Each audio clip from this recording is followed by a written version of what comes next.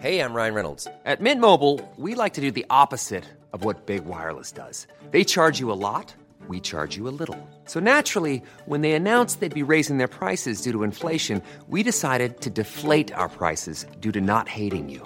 That's right. We're cutting the price of Mint Unlimited from $30 a month to just $15 a month. Give it a try at mintmobile.com/switch. $45 up front for 3 months plus taxes and fees. Promo rate for new customers for limited time. Unlimited more than 40 gigabytes per month. Slows full terms at mintmobile.com. Hiring for your small business? If you're not looking for professionals on LinkedIn, you're looking in the wrong place. That's like looking for your car keys in a fish tank. LinkedIn helps you hire professionals you can't find anywhere else, even those who aren't actively searching for a new job but might be open to the perfect role. In a given month, over 70% of LinkedIn users don't even visit other leading job sites. So start looking in the right place. With LinkedIn, you can hire professionals like a professional. Post your free job on linkedin.com/people today. Since 2013, Bombas has donated over 100 million socks, underwear, and T-shirts to those facing homelessness. If we counted those on air, this ad would last over 1,157 days. But if we counted the time it takes to make a donation possible, it would take just a few clicks. Because every time you make a purchase, Bombas donates an item to someone who needs it. Go to bombas.com/ACAST and use code ACAST for 20% off your first purchase. That's bombas.com/ACAST, code ACAST.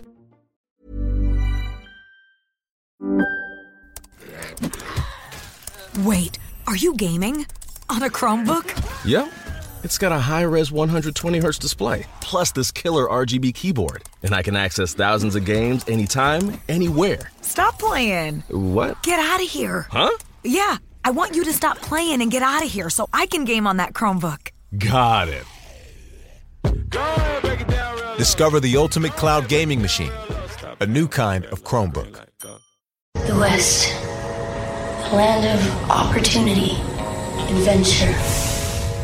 A place where you can be a hero, a scoundrel, and anything in between.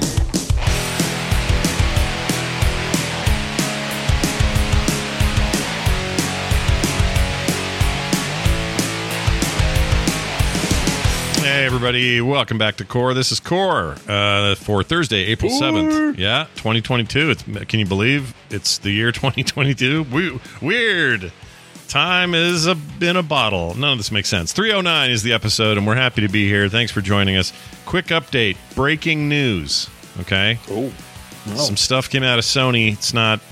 I haven't been able to confirm or deny much of this yet, but apparently they've named some of the games that will come out with their subscription service we talked about last week. So I'm just going to get these out of my system early here. We got, at launch, we plan to include such titles as Death Stranding, God of War, Marvel Spider-Man Miles Morales, Mortal Kombat 11, and Returnal. We're working closely with our... And then that's kind of the quote. There's other stuff in there. They talk about third parties and stuff. So that seems good. You know, I mean, I kind of expected that, but they didn't mention the Ghost of Tsushima, which didn't surprise me. But I could see Spider-Man being a big reason why you'd want to get that thing. Actually, more so after I tell you what I played this week, because I got in a weird place this week with Spider-Man. But anyway, there you go. Some hint. I got in a weird place with Spider-Man. That's, quite a sentence. Oops. Me and Peter Parker in an elevator. There's some stuff happened with Spider-Man this week that I didn't expect and was not prepared for, but I'm there. I'm here now to tell you that me and Spider-Man were fine. We're getting along. And we'll get into all of that and more right now. Okay, so before we start, quick happy birthday to Luis Omar Padilla. Happy birthday. In our community. Yeah, I just wanted to give him a quick shout out. Yeah. Also, what did you say? I don't want to steal Luis's thunder. It's also my mom's birthday. Oh, it's your mom. That's right. It's your mom's birthday. Happy birthday to Bo's mom. That's awesome. Happy birthday, Bo's mom. Yep. And Luis. Yeah, and Luis, both of you. We hope you have a fantastic birthday. My daughter's birthday was this week. There's been about 10 birthdays in my life this week. People I know and like and stuff, and that includes you, Luis. And what was going on 9 months ago? A lot of banging. Yeah. I mean, like, does anybody else do that when you find out it's like a birthday central time? You go, well, what was 9 months ago? Yeah, there's been something. Like, try to reverse engineer, like, what It event? was November. Don't you think It people gets cold in November? It does. Do you think people will be doing that a lot more? Like the pandemic 9-month thing is definitely a thing. Oh yeah, I'm sure there's a lot of pandemic babies. Yeah. I have one. Yeah. Like, yeah, that's you right. know, You it do. happened. You're a pandemic dad. I forgot about that. Yeah. Yeah. So Well, Pandad? Is that Pandad for Pandad. sure? Dad. Yeah. Pandemic. Daddemic. Yeah. But yeah, like there's, we're going to have another one of those. But yeah, you do have to ask that question. I mean, my daughter was born on the 5th of this month. So this week. And, It gets cold. You're like, let's cuddle, and cuddling turns into this other stuff. I mean, it makes sense. Yeah, at least you're in Canada. That's when it gets really cold. Then you're like, it's summer. I don't want to cuddle. Get away from me. It just doesn't lead to that as much or as accidentally. But it gets cold, cuddling, and then you're off to the races. I'm going to admit something on the air that I probably shouldn't, but I'm going to do it. Okay. Good. Because you guys brought me here. So Let's get it. Here it is. Why? So my sister hates this, but my sister Wendy, she's on TMS all the time. I love Professional. Wendy. She's great. She's a therapist. She's really smart and awesome in every way. Great sister. Great relationship. We've always been close. All of that being said, my oldest daughter was conceived in my sister's bed while she was out of town. That's awesome. Yeah, and she hates that because I bring it up and go, "Hey, it's Taylor's birthday. You know what that means?" She's like, "Please don't remind me what happened that weekend." It's sort of weird. There's a weird psychology that you don't really ever think about when it comes up. Like I had a house party and a friend of mine was banging someone in my bed, and my chief concern was not in my bed, it's mine.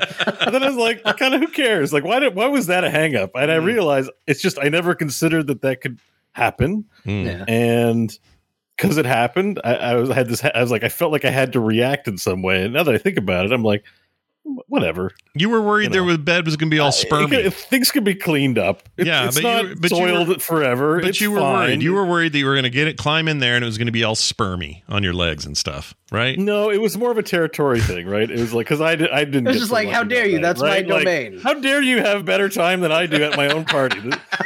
In my own bed. It's like it's Goldilocks or whatever.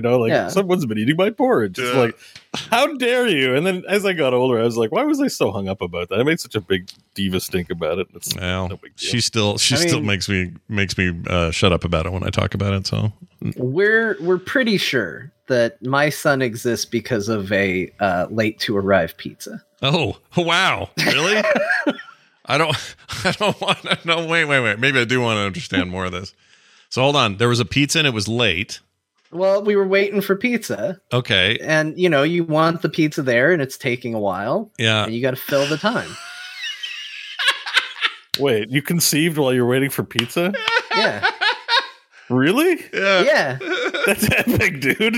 I mean, they definitely give you enough time. If you got 30 or 40 minutes, that's enough depending on. It's enough time for me anyways, I'll say. Enough time for me a couple times over. I can have 10 babies probably in that time. Oh, my Lord. Think of all the pregnancies you could cause in that time. That's amazing. It's still pretty epic that you even chance it. Like sometimes I feel like I order food and I'm like, I'm kind of dirty. Let me take a shower. And then I'm like, no, there's only 20 minutes. I'm not that bad. The driver won't notice. Yeah, he won't care. And you had It wasn't really a plan. It was just like we're standing around. We're expecting, delicious food in the near future. We're bored. Yeah. Nobody else was in the house at the time. I think the kids were off with their grandparents. So it was like, well, what else are we going to do? Yeah. Lights out, wieners out. I get it. Yeah, exactly. Oh man, that's an awesome story. I appreciate the plural of wieners. Lights out, wieners out. Don't explain it. Don't think about it. Just let it. That hang. pizza was probably incredible as well because post coitus pizza, hell of a thing. Yeah. I mean, like, hey, you want to talk about a good day? Yeah. Like the wait for the pizza was great, and when it was all done, there was pizza. Yeah. Like. That's just a win-win, honestly. Yeah. And the beginning of an embryonic growth of a tiny little baby boy who's adorable and amazing. Yeah. And look at that little not guy. only was it not only your pandemic dad, you're a pizza dad. Yeah, pizza dad. It's a pizza baby. Yeah. I don't want to really say that. It sounds rude. It sounds pejorative, but I know what you mean. It is a pizza.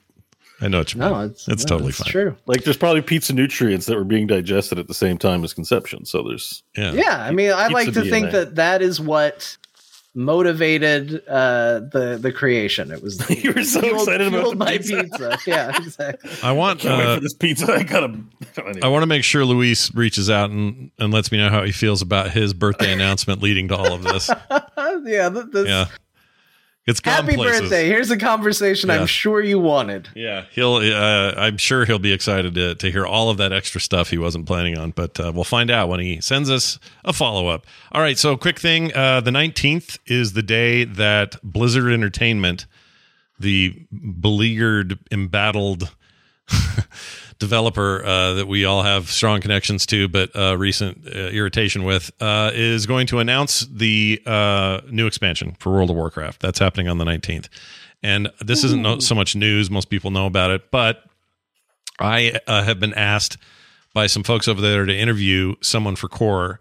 I don't know who the person is yet. They're going to let me know. But somebody on the WoW team is going to sit down with me for a one-on-one, and we're going to talk about whatever that announcement is. So they're going to do the announcement in the morning, and then that afternoon, I'll record a half hour, however long I get to have them there. 20 minutes is my guess, and we'll put it up on the feed. Let's hope that stays active after today's conversation, but okay. Yeah, so I don't like. They go to PR, be like, we want to interview on the show where they talk about pizza babies. He's not talking to the one that has a pizza baby, is he? Yeah, that's not the one, because we can't have pizza baby on the thing. No, don't worry. I'm the one that had sex in my sister's bed, so it'll be fine. Yeah, totally different person, different scenario. Yeah, but anyway, I think that's okay. I think it's all right. It'll be fine. For those who are like, Scott, you can ask a bunch of really hard, nasty questions about workplace harassment and all this stuff. No, I'm not. This is a dev on a team who's not there to answer questions like that. We're going to talk about that game, but I am going to ask some hard questions about what are they doing to revive interest in that game? What are they doing with this expansion that'll make me want to jump back in, if at all? Yeah. Like those kinds of questions I will absolutely be asking. But yeah, if you're going into that expecting me to, go full Jason Schreier here and get to the nitty gritty of why Bobby Kotick tried to kill somebody or whatever, it ain't happening. It's not in my wheelhouse. You gotta know, the audience. You don't.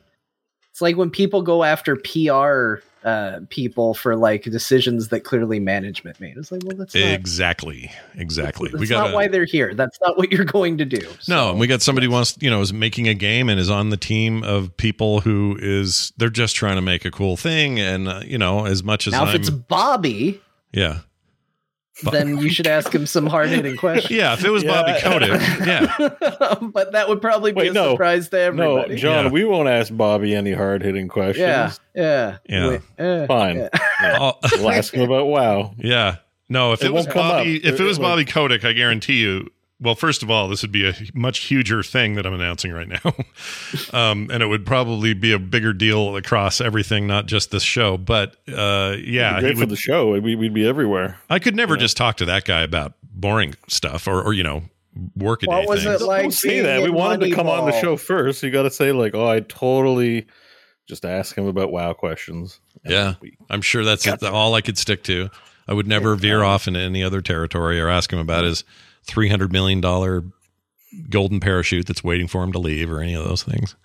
Yeah, I mean, the fact is I've been, vocal about my problems with the current state of things over there, and happy about some things that have improved, and hopeful about the Microsoft thing. All this is all out there and on the sleeve. So the fact that they still came to me and said, "Hey, we'd really like you to do this," is, I'm going to take it seriously and do it. And they know I'm not, I haven't been over here dressed like a shaman pretending to be, WoW faithful or whatever.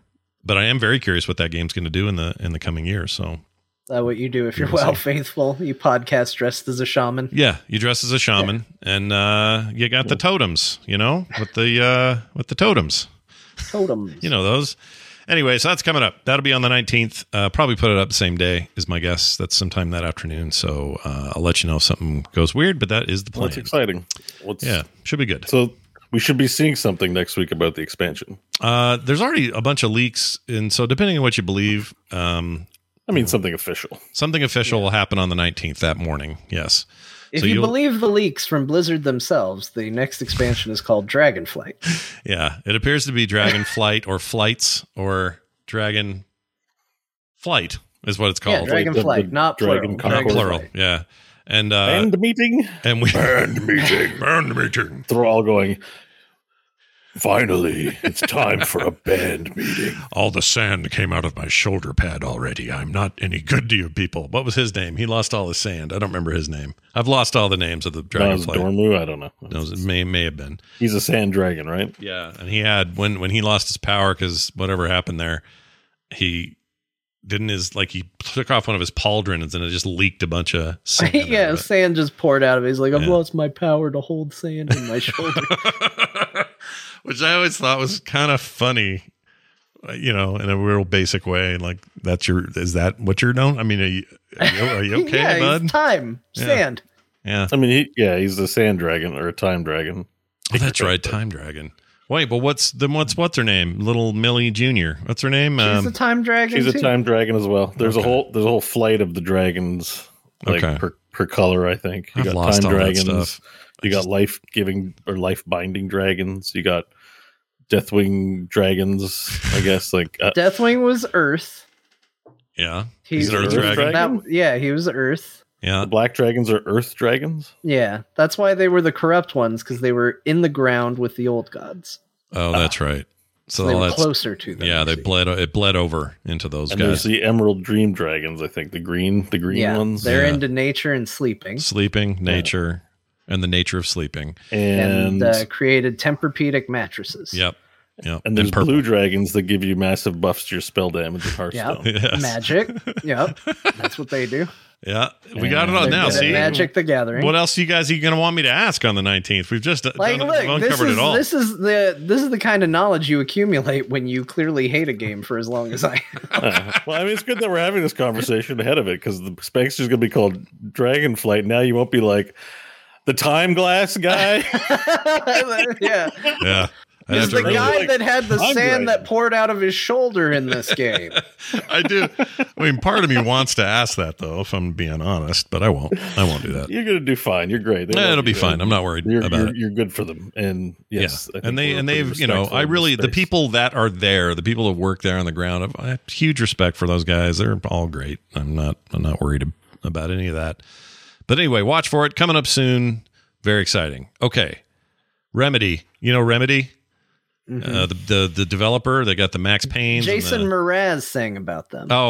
Sorry, different Remedy. I'm sorry to tell you, inform you. Different Remedy. Okay, different Remedy. How's that song go? Different Remedy game. The Remedy of the serious of the thing without a foundation. I love that you got that weird reference. That makes me so happy. But that wasn't right just John's just saying stuff again. I guess I got the right I'm one. Just really happy about it. Yeah, no. All right. But yeah, Remedy's remaking Max Payne 1 and 2. Yeah, Max Payne 1 and 2 getting remade in the they're doing it in the Control engine, which is a very nice engine. Control is a beautiful game, and my first experience in a modern game, because I did play the Quake 2 thing, but a modern game using ray tracing, Control was the first time I ever saw anything in there with that, and that was impressive. I've seen other stuff since, but anyway, they're doing that. It's through an agreement with Rockstar, who technically owns those old IPs. They own the Max Payne IPs. But they're doing it, and I don't know what they're going to sell these for. None of those details are released, but they're going to make them like a remake. And I mean, I guess the big question is Max Payne through the entire first game still going to look like this? Is it going to go? No, he looked all right in Max Payne 3. Yeah, in 3 he was normal, but in 1 and 2 he was the whole time. Didn't he have a bald head in 3? Isn't that when they were like, we're going to change it up? Now I got to look it up. Yeah, but he also shirt and there's a pretty big graphical jump between 2 and 3. Yeah. Let me see what Max Payne, because Max Payne 1, I think we all know what that looked like. Max Payne 2, he was much more subdued in 2. Oh, he had a normal face in 2. Yeah, he's just a dude in 2. In fact, 2 looks a lot better than I remember it looking here. Look at the screenshot, unless this is somebody screwing around with me. I mean, they're using no, that's what it looked like. Yeah. Okay. I mean, they're using the word remake, not remastered, so I'm expecting them to take it seriously. Yeah. Plus a remake implies a lot when the remake is an important word, and I agree. They need to respect the bar set by Square Enix for remake, because if every Yahoo game developers make some remake that is really a remaster, ruin it for everybody. Yeah. Just ruin the word. Now, 2 and 1, I'm just putting the two faces up here to compare. There he is. There was I mean, that's even a generous high res. Like, that's a remaster. Oh yeah, that's the HD. That's the PC version that you can like max out to better resolutions and stuff. So yeah, but these that are not face, the same man. It just looks like a guy who can smell a fart. He can smell it. It might be his. It could be the gangster he's after. I don't know. It's a fart, but also like a particulate onion cloud as well. Like that's fart plus. That is fart plus. If the fart was a subscription, it would be fart. It'd plus. be fart plus. Yeah, it's not a fart essential. It's fart plus. Here's my question though. Those two don't look like the same human beings. Was 3? No, because the first one's a developer. In fact, it will weird you out because if you watch interviews with the developers, that guy comes out and you're like, "The hell is Max Payne doing talking about this video game? Why is he on stage?" Are you kidding me? Oh my gosh, you're no. right. Look at this guy. Okay. What's his name? I'm gonna show you the picture. I'm not sure his name though. I just searched for Max Payne real guy and it gave me this. That's the yeah, dude. it's just him, and he's one of the developers there. And they digitized his he comes face. out and talks about the game all the time, and it's very weird to see him talk about the games because you're just like, wait, you're Max Payne. Oh, that's hilarious. I love that. This is the greatest day of our lives that I'm learning this for the first time. I had no idea this was based on a real dude. I mean, obviously I knew it was a real dude because you could tell it was a photo, it was digitized or whatever, but just look at the grimace on that guy. Like what the Doom guy's got nothing on him. Look at that. Yeah, they looked at a bunch of photos and they said, this is the one. Like even for that day and age. Yeah. You know what I mean? They're like, they could have, it wasn't expensive to take another photo, right? Like they could have just like, to me, I look at that and I go like, let's try taking another photo. Yeah. But they were like, that one. That's the one. That's the one. And we all think like that. Even back Mario in the day. 64'd it. Like, yeah. A little bit. A little bit. Did you guys play 3? I played 1 and 2, never played 3. Was 3 good? I never played 3, no. 3 wasn't Remedy. It went to Rockstar. Yeah, that was Rockstar, right? So it was pretty and it had the disconnected. GTA shooting, which I didn't like all that much. Oh, I don't like didn't GTA know. shooting. I didn't know that. Did it have the not? It wasn't like slow down John Woo. Oh yeah, it has shooting? slow down, but it's the feel they have for their shooting in their games. I always hated it. Well, there's that 360 ass looking gooby face kind of tech of the time. Yeah. Yeah. And I don't think Remedy likes what happened with it either, because if you play Alan Wake, you can actually find pages that are part of a Max Payne story, and they kill him off in the pages in Alan Wake. Oh, really? And that came out, I think, either before or right around the time of Max Payne 3. So it was like, hey, here's how Max Payne dies. That other game is non-canon. Well, they shouldn't have sold it to him then. I feel for him, but it's not like you guys could have kept your IP and kept working on it. Well, why is Remedy wait? Rockstar owns it now. So this deal they're doing is an agreement with Rockstar to redo the first 2. And obviously it means someone's bound to make a whole bunch of money here is why they're doing it. But that's Control. They have their own engine. They're not using like Unreal or anything like that. No, Control's their own thing. Yeah. Huh.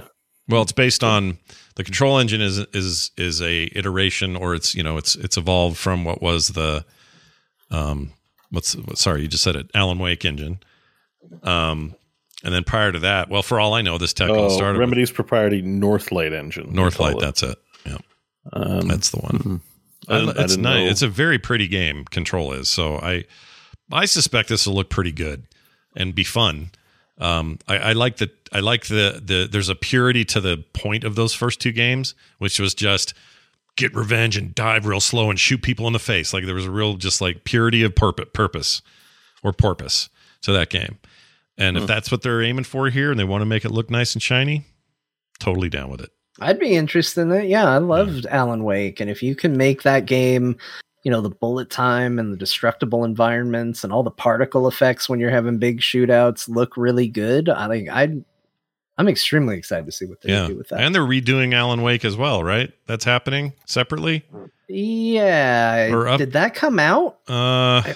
Shoot. Hold on. I don't think that was a remake. I think that was a remaster, just to continue to use the words between something that's amazing versus something that's passable, disappointing. Oh yeah, you know what? I think it did. Okay, yeah, boy, it sure came out without much fanfare. Here it is. IGN had a review at the time. Let's see what they said. Oh, their subtitle is Assault and Batteries. Get it? Do you get it? Yeah. They gave it a 7. Good. Alan Wake Remastered is a fairly inessential upgrade for existing fans, but this moody mystery is still worth a look for newcomers. So, that's fair. I'm not going to read. Yeah, I think Alan Wake is just it's kind of a weird sell to people. Yeah. Like, I just don't think it gets people too excited. I agree. But there's some cool things in it for sure. So anyway, that's coming soon. We don't have a date, but that is getting worked on. If you also like adventure games, good news. Ron Gilbert is making a new Monkey Island game, Return to Monkey Island. I'm so excited about this, Scott. Yeah. I put this in here totally selfishly just because I love the Monkey Island series. He had said, I guess, a long time ago that if he ever is going to make another Monkey Island game, he'd announce it on April Fool's Day. He did. Yeah. He stayed true to his word, except it's not a joke. It's actually going to be done.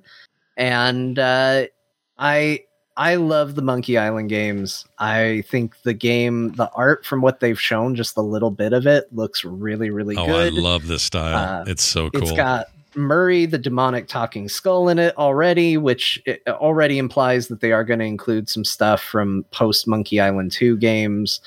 I'm really like, I think this series is so good. And Devolver Digital. That was the other thing. Oh yeah. Really, I feel like they have not yet, though that's a weird company because I've yet to play a game where I went, wow, this is trash. Can't believe Devolver is involved in this. Everything they put out, even the cheapest little 2D looking side scrolling retro game, is quality stuff. And that actually helps sell me. I have a weird affinity for them. I think those guys are rad. Yeah, they've got a good track record. Yeah. Plus, I'm gonna agree with you on the art style. I think it looks great. Yeah, it looks really cool. So yeah, we were just talking. We did a whole deep dive on King's Quest for Play Retro this week, and just talking about the kind of origins of point and click adventures and all that. And at some point, we'll do a retrospective on all things Monkey Island. But the fact that it's Ron Gilbert coming back to his old stomping grounds is, he's a little hit and miss over the years in terms of projects, but very exciting. So if you're looking forward to it. At any point during your King's Quest talk play, Graham, watch out, a poisonous snake. Is it the owl? Yeah. Yes. We talked about that shitty owl on the episode and how everyone hates that owl. I put a link to him saying that in the Discord if you want to just share that. Yeah, let's play it. Wonderful. You should always have this at the ready. No, this is really bad. Here you go, everybody. Enjoy this. Hold on. It's really something else. Okay, whoops, I need volume. I have no volume. Why? Poison snake. Okay, let me pull it back. Try it again. Graham, watch out! A poison snake. Pretty good. You know why? So we looked it up. The CD-ROM version of that game, this is 4, right? No, 5. Yeah, the 5. CD-ROM version of that game, which was still kind of a new thing. CDs were, these single speed. Nobody knew what to do with them yet. And nobody was hiring voice actors for anything. So they just used people around the office.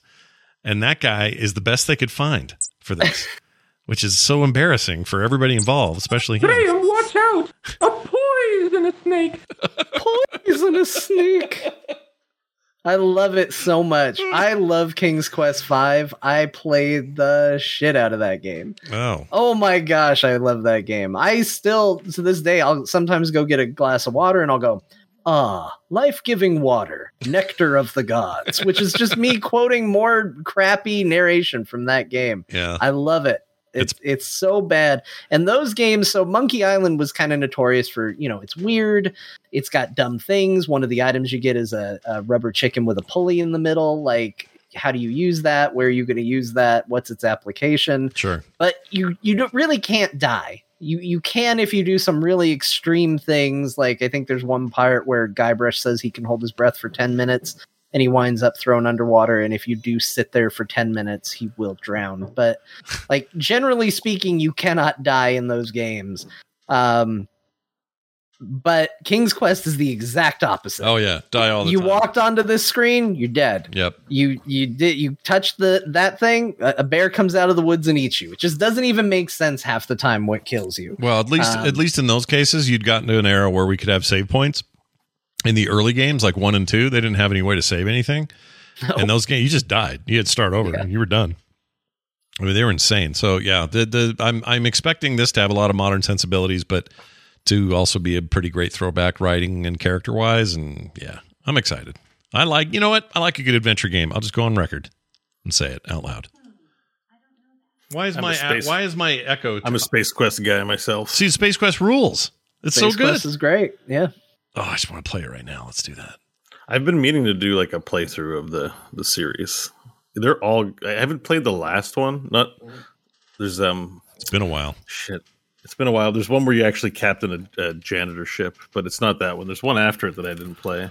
Space Quest Collection on Steam is pretty cheap, I think. Yeah, I have it. Like maybe I'll even start it after I'm done with Elden Ring. But like, I've been, it's been on my drive. I'm ready to play through it. That's another one where death is possible, right? Oh yeah, Space Quest. You die all the time. Yeah. Like you walk in the wrong direction and a laser fires out and it's like, you idiot, you walked the wrong way. Now you're a pile of, Yeah, I like both. I like both methods, but I do. I think my favorite joke is Monkey Island 2 is framed as Guybrush telling Elaine the story up to a certain point, and you can get him killed during that course. And if you die, it just cuts to him telling her the story, and she goes, "Guybrush, you obviously didn't die." Because you're telling me this story right now, and it just plays it off as like he just embellished details a little too much. Yeah. And then he's like, "Oh, that's a good point." And then you just go back and you try it again. Like, death usually not a thing in those games, and I think that makes for some funny moments. But I also, I grew up on the Sierra style where you died for every mistake you possibly could make. Sierra meant death. Yes. Eventually for Sierra Online themselves. Speaking of which, we were talking about them, and they were founded by Roberta and I forgot the husband's name, Williams. Ken Williams. Ken Williams. And they're super interesting people. And anyway, didn't know this, but after I did that episode, I was talking to my daughter, and I didn't know one of the reasons she wanted to go into games because there are more women in a historical context in early video game development that were around for stuff like this, that we owe like huge, like entire genres to some of their ideas. And she just thought she wanted to try to be one of those people. And I had no idea. So we had this like fun little connection. Awesome. But anyway, she's coming back too to do something. Ken and Roberta Williams just announced they're working on a new project because they were quarantining and bored. Yeah. They were in a, so they're like, we'll make a game. Yeah, which was similar to why King's Quest started, because they weren't quarantining in the 70s, but it was something like that where they were like, couldn't leave or couldn't do something, and she got all hooked on some weird IBM mainframe game, that text-based thing someone made, and that inspired King's Quest. And so the idea that she would be doing that again, but based on another shutdown of sorts, that's pretty great. I don't know if that's a King's Quest revival or something else. I don't know. Can't remember I'm not now. Sure. I don't know if they have the rights to it anymore. So there was a new King's Quest released in 2015. Yeah, I played it. They did chapters. It's okay. Yeah, it's basically like it looks more like a Telltale deal. Yeah, it's a remake basically. You do have a direct control over your character in a more 3D sort of move around kind of way, as opposed to Telltale. You have some of that, but it's more like a book. I don't know. It's hard to compare those two, but it was okay. It just. They were kind of remaking those games, and they're not terrible, but they're not. I don't know. They're not notable. It hits different in this day and age to what people expect. Like back in those days, they were like, "Holy shit! Look at these graphics." Yeah. You look at it now, and you're like, looks like barf, right? Like, but yeah. Well, some of it really, I mean, some of the later stuff, 90s stuff, I think holds up. Like, I love that kind of pixely stuff, and there's lots of... Oh, it does hold up, but I mean, just from like a sales perspective, like... Oh, yeah. I think adventure games with high fidelity, the bar is really high because you're looking at like a Quantic Dreams. Like, people are like, it needs to be a cinema experience. That's a good comparison. Like, I think that's what they're trying to be, is like Quantic Dream is the modern... They're trying to be a modern version of whatever that would have been then. Yeah. There's just so many offerings. If it doesn't have a novelty attached to it, I just think it's hard. It's just a hard sell. It's probably a really great video game. But. Yeah, Carter and I are playing. We've been live streaming it. We'll do it again tomorrow. I think we're probably getting close to the final third, but it's a game called Roki, which is this. It's an adventure game in all the truest sense, except it's done in this beautiful engine. 3D this and that. Just a really nice game written by some folks somewhere in. It's Norwegian in origin, and also the story is based on some Norwegian lore and mythology and stuff. Anyway, we've been playing that. That thing is awesome. Like, I'm all for this style of game being a thing, and even though it's a 3D engine, it still kind of has that, like, you have direct control of your character, but stuff on the screen, you'll grab something and she'll say, oh, this is meant for whatever, and you'll put it in like the top drawer inventory above your head, and you get another item like, oh, this candle and this donut go together somehow, and then they create I don't know, magic wand or whatever. None of this is in that game. I'm trying not to spoil it. I made all that up. It's all imaginary. But I would highly recommend Roki, and there's quite a few indie, quote unquote, indie style adventure games. Like Steam alone has tons of them, and there's really good stuff in there. So we're checking out. I think I watched you stream some with. Oh yeah, did you see part of that? Yeah, we had not Roki. It was a different game, but I know you stream these on occasion with her. There was another one where I can't remember. Was it a time travel-y one or something like that? Oh, the space, the goofy. You're going to different places. A little weird. I can't remember what it was. It's a LucasArts one. Day of the Tentacle. That's the one that we played. No. It definitely wasn't Day of the Tentacle. No. It was the X-Files like one. I think so. Yeah, that was an indie game whose name I never remember, but that was a fun game. We really liked it. And that was, I think Ron Gilbert was involved in that, actually, or somebody like that. Yeah, I think it did have some legacy towards, past adventure games. Yeah, and who's in the chat? Nora Penguins yells Speck of Dust. Yeah, that's what that game was. That game had that Speck of Dust. I even have a t-shirt that says Speck of Dust from that run. That was so much fun.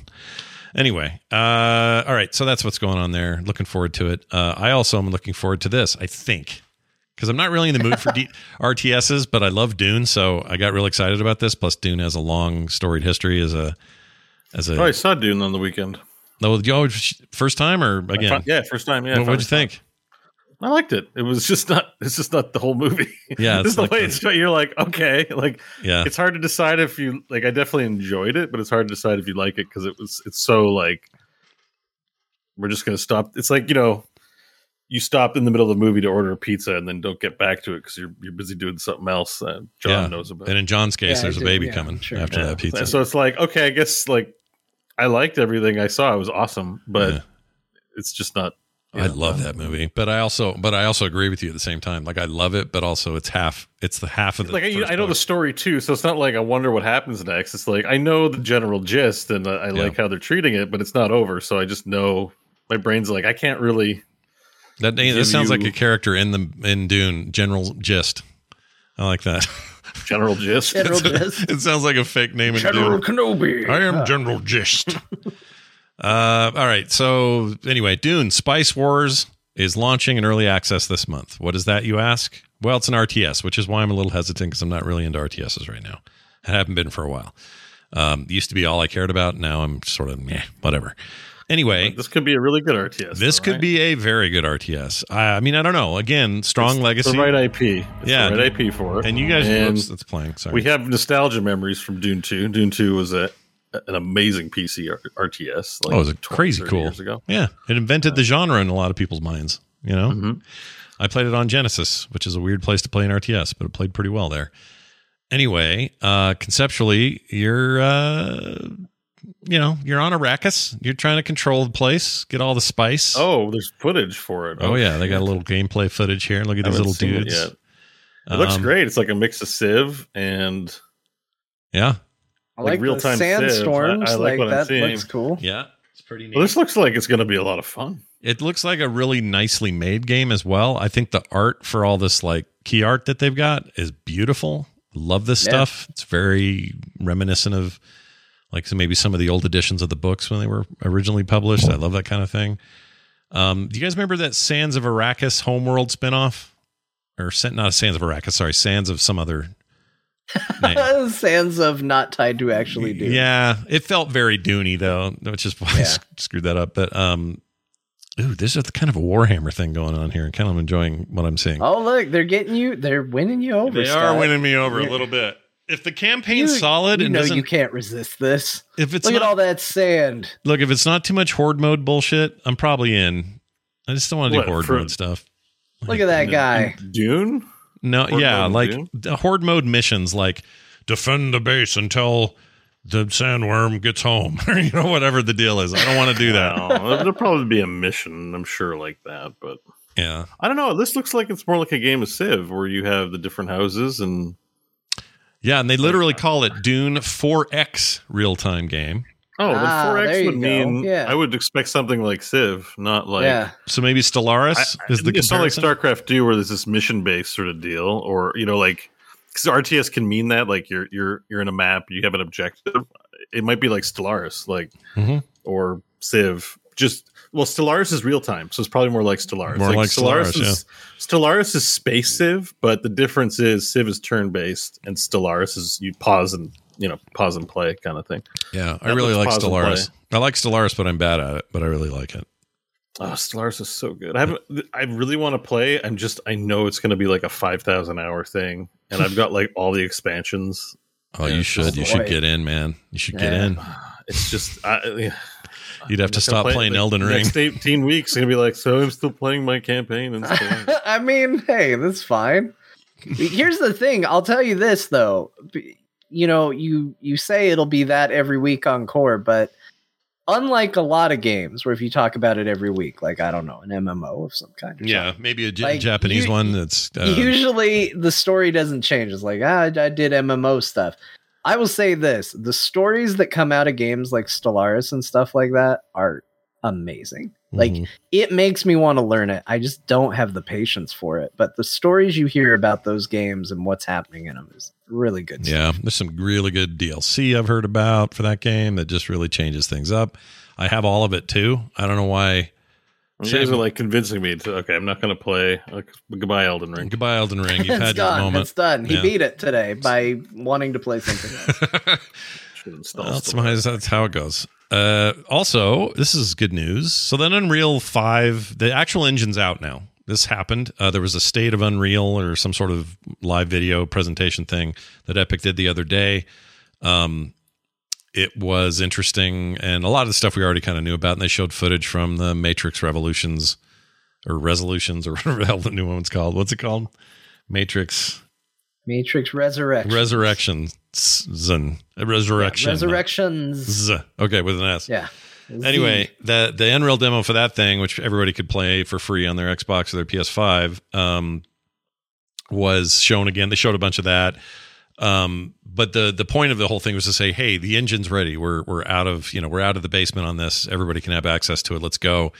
And so people are already taking that demo, for example, on PC and putting like Superman in it and flying around that city. I've seen a couple of weird videos floating around from various developers. Anyway, Unreal Engine 5 is out and in developers' hands. And that happened this week. And one of the announcements that went along with that, along with, I guess this kind of ties to the Witcher 4 announcement last week that they're also going to use Unreal Engine 5. The Tomb Raider people are making a new Tomb Raider game in Unreal Engine 5. And there was some hints dropped about why both developers did this, and it was partly due to the tech demo that Epic showed, especially in the Witcher's case. They showed like a beat-up old Witcher-looking town where everybody's in there going, oh, it's the worst. We hate it here. Skellig-looking a-holes all laying around. My wife got stolen by Algos. Exactly. I feel like they baited him a little bit and said, hey, look at this. It looks like Witcher. And then the Witcher people are like, yeah, it kind of does. Let's just get it. So anyway, Unreal 5 is going to be the next Tomb Raider engine. I personally really liked those last 3 Tomb Raider games, and would look for whatever's next would be exciting to me. I'm down. Yeah. It's another one of the Square Enix that underperformed, I think. Well, they claim it did. They sold like very well. Yeah, it sold like 4 million copies, that last one, and they're like, well, it wasn't quite to our whatever expectations you guys have. It's insane. Every game they make, they expect, they're like, this is going to be the next thing. This is going to be the one. But hate it. No, I liked them. I actually didn't play the third one. Oh, you should. It's very good. They came out a little too close to one another. I think I just kind of missed that one. But the first 2 I love. I thought those games were phenomenal. When did well, it's been a while now, I guess, but they got all 3 of those came out on Epic's free week some months ago. Yeah, I picked it up. So it's there. You should try it sometime. 3 is really good. I think 3 is. I mean, a lot of people think 2 is the bomb, but I think 3 is where all the systems finally came together from all 3 games. Like, that's the iteration that plays the best. I really like it. It's really good. Plus, you raid tombs, which is nice. Yeah, it's good to live up to your name. Yeah, that first game, you spent a lot of time exiting buildings and getting shot at and killing other people, which was fine. But you never really raided too many tombs. The final 2 games are way more Tomb Raidy. But anyway, Tomb Raider coming soon. Unreal Engine 5, watch for it. It's exciting to hear that, even though they may not have been happy with the sales of the last one. They must have been happy enough if they're going for another one. So we'll see how that goes. Also, Epic and Lego partnered. How you like this? What do you think of this? Yeah, they want to make the metaverse for kids, basically. Great. So finally, everyone has a metaverse, so there'll be 5,000 fractured metaverses.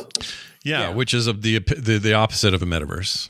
It's a marketing buzzword at this point, right? Yeah, I mean, it sucks. I hate it. Everyone gets it. It's just, I hate it though. Epic is has a really good engine, really good tools. And Lego is first and foremost amongst as a toy developer of what it makes. Mm-hmm.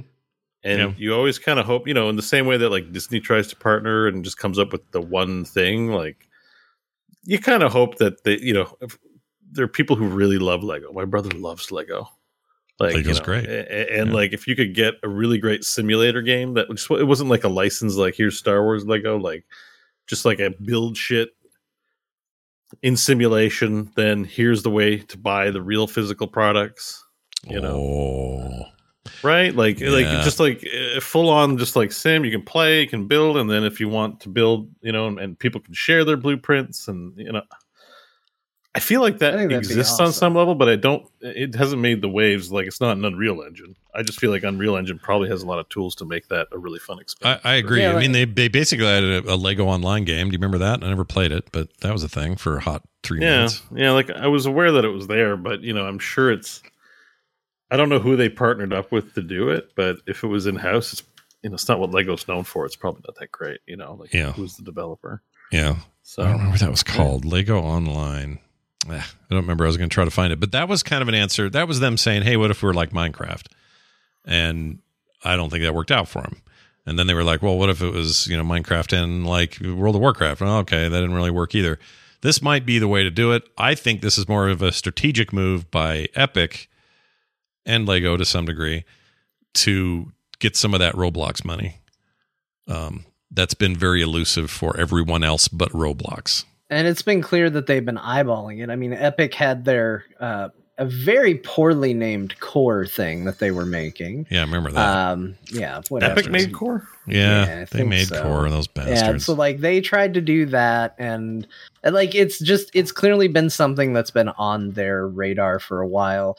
I honestly, I'm a little surprised that they're chasing it as hard as they are, because I feel like it is not too hard for them to branch Fortnite into becoming that. Yeah. It's already got the eyeballs. It's already got the attention. I feel like maybe they're just worried they're going to mess it up. But okay. Yeah, so Epic is not doing Core. It's Manticore. Well, games. Manticore, it's but just on the Epic Game Store. It is. It's all it's so they're supporting it though with not only the engine is Unreal, but they are they're big. They're pushing it as part of like a core experience. Sorry, it's hard not to use the word in all the contexts that it comes in, including our freaking show name. But anyway, they're all up in Epic's pocket on this, and I don't think it's doing very well. I've heard that this is sort of a empty thing. Nobody's really playing this because no one left Fortnite to play it. And the only place it's really featured is on the Epic Game Store. So it doesn't have the reach that Fortnite does. So on the one hand, I'm glad to hear that because I would like our name back. But two, I think that's what this is an attempt to do. I think they've got other attempts to try to do this. I think the Lego attempt could actually make it that you could make an argument that would be a pretty strong play. But this is also like Nintendo has a game creator offering. PlayStation has Dreams. Yeah. Which is a thing. Like it's not like it's I get that it's a bridge between actually coding, like even coding in an engine that has a lot of stuff already pre-done for you. So it's easier. Yeah. Or like Game Maker or, one of those easy to like access sort of like, what do they call it? Just like an environment, like a programming environment that makes things easier for you as a developer. Sure. You don't have to code straight from C or whatever. Right. Object-oriented programming. Yeah. So it's just like you can go in there and you can do nodes and it's graphical and, you can learn that way. It's like this bridge. So it's like, it's kind of not an adult who wants to even play around in programming. It's like, don't use this. Like, just use Epic, use Unreal Engine, there's more support for all these things in terms of YouTube tutorials than there's ever been. Yeah. So I think most adults looking into this are going to think this is a waste of time. So it's for kids. Definitely for kids. And Core doesn't strike me as very easy to use, whereas I'm sure Mario Maker or whatever it is that's called for Nintendo, I don't know if that's out yet or not, what they announced for their little game design thing. Not yet, I don't think. It's easy to use, right? Yeah. Like Mario Paint is not a good Photoshop software, but it was easy to use and a bunch of fun at the time. Yeah.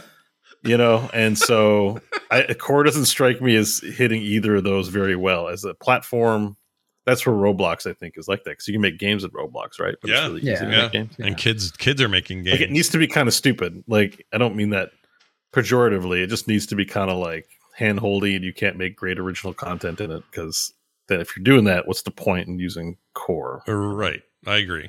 Yeah. They're Roblox is way ahead in this regard. He said, okay, so Niles B. Christensen, who is Lego CEO, he says, just as we protected children's rights to safe physical play for generations, we are committed in this deal to doing the same for digital play. So we look forward to working with Epic Games to shape this exciting and playful future. And he probably did it in an accent that was way cool, and I didn't do it at all. I'm sure there are people using Core. It's just not a big audience, right? Like, it's very small. My understanding is it did not take off. So, but we're doing good. So that's fine.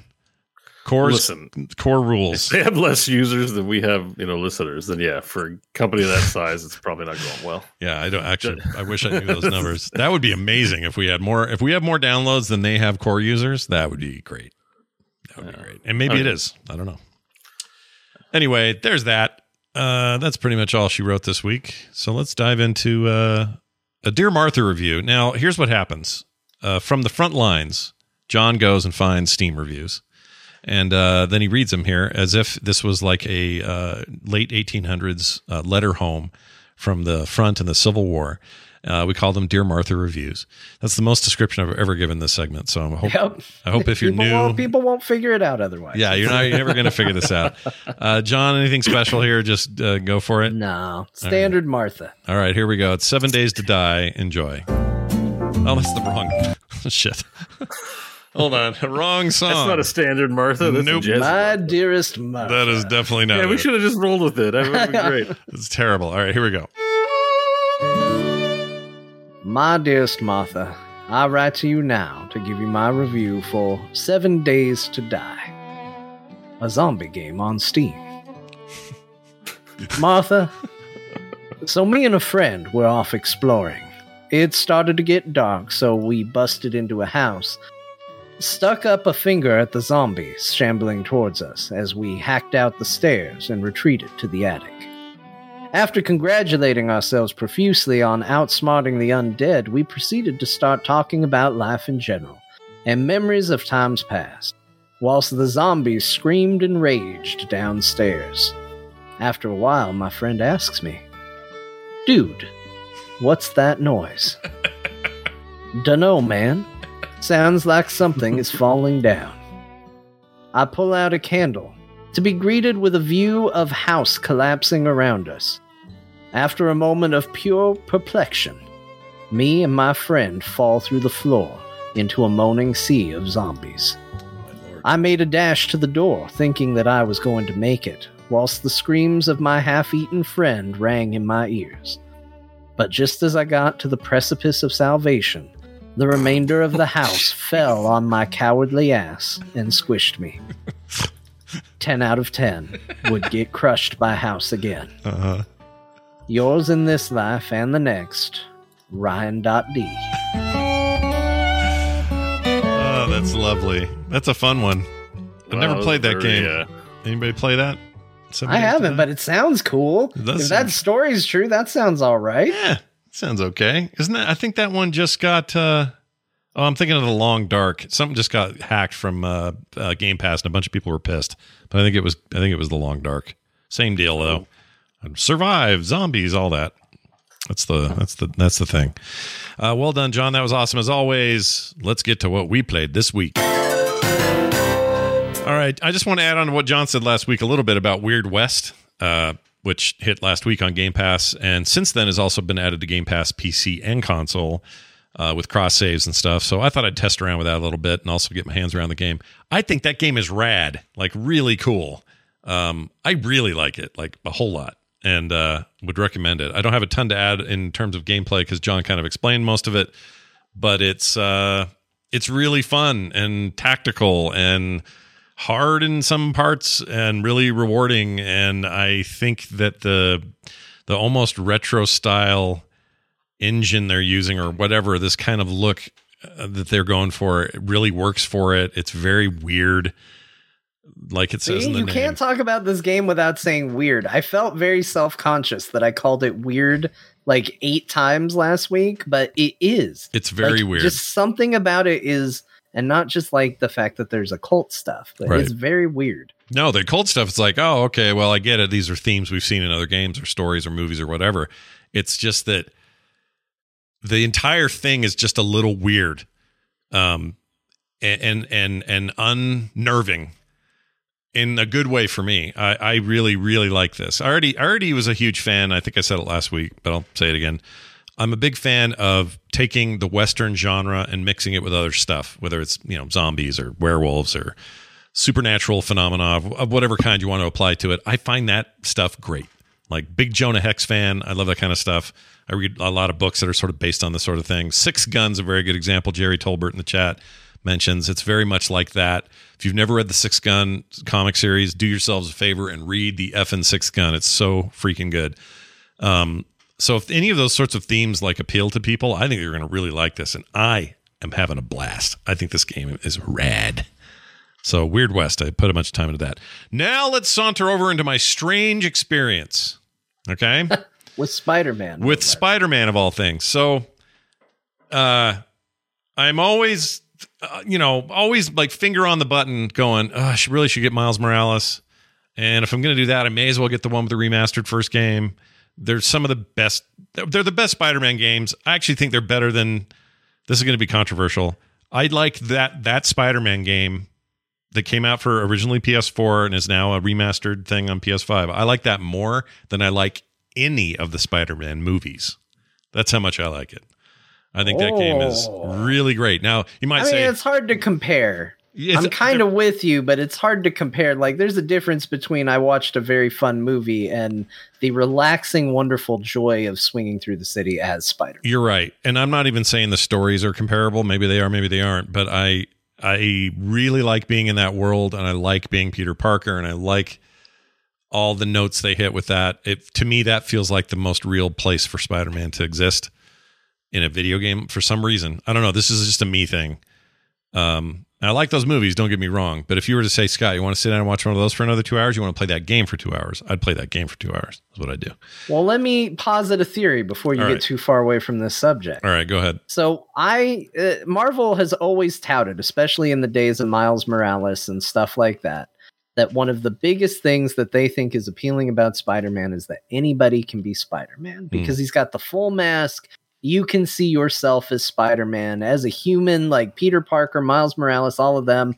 They are relatable as human beings outside of superheroes. And then behind the mask, we can all be Spider-Man. So I would say that any game that lets you be Spider-Man and puts you in that role just feels right. Yeah. It just feels like, this is where I'm supposed to be. I'm supposed to be Spider-Man. Yeah, I think you said it all, and I agree with that statement. I'm not even that big of a comic book fan when it comes to reading Spider-Man comics per se. Also, there's so many of them, it's hard to know whenever to start or where to jump in. But I should talk to you, John, because I need some recommendations, because now I'm kind of all thinking about Spider-Man. But anyway, here's what happened. Here's the weird bit of this. So far, this, what I'm telling people is not surprising. But I've always kind of been like, oh, but it's $70. Do I want to spend $70? It's a lot, and I got other games to finish. Like, why am I even bothering? They had a freaking spring sale, and they had that combined game set, which I think they call Ultimate Edition or something. Yeah. Where you get the full remastered first game, you get the new Miles Morales game all in one package. They had it for like $44. That's awesome. That's a good deal. That's a really good deal. And it was like very short sale. Like they weren't going to do it for much longer, like 3 days and the sale was over. Slam it. And you don't even have to play it right away. Yeah. So it's there when you want it. Exactly. So I was like, oh, I'm doing this. I've been talking about doing it. Why don't even if I don't play it now, I'll have it ready when I got some time. I mean, I've bought games thinking I'd play them later and never touched them for way more, for like full price. For more money than that. I mean, it's great. So that's what I did. I downloaded them, and then a funny thing happened. The console went bling to let me know it was downloaded, and I thought, well, I'll just hop in. I'll give that first game a swing. Yeah, give it it's all I've done. That's all I want to play right now. It's really good. I started over completely from where I was way back in PS4 days, because I didn't want to just try to remember. I never finished that game, so I never got to the finished story or any of that. Always meant to, just never did. So this time was me like, okay, I'm going to start over. I've forgotten what the guy's face looks like, so this whole new Peter Parker face does not bother me at all. Yeah, that's right. I don't even notice it. Him. I don't even know what he used to look like. I haven't looked it up. Different. That's all. Yeah. Like different, but also the same. Yeah, in some ways the same, and it's the same voice, I think, right? Or did they? Why did they recast him? Same voice actor. Some deal with the previous actors' image and their contract. I don't know. I heard so many theories. I heard it was to make it look more like Tom Holland. I heard it was because he was going to be appearing in Miles Morales and they couldn't get the original guy. I heard a ton of stories. I don't know which one of them is true, but for whatever reason, they decided for this version to recast Peter. Yeah, and he does look a lot like he looks a lot more like Tom Holland. I won't say he looks like Tom Holland because I think they only did new face capture and not full body capture. Yeah. So this guy's if you didn't know any of this, Bo, you'd never know. Like, yeah, I know it runs perfectly fine.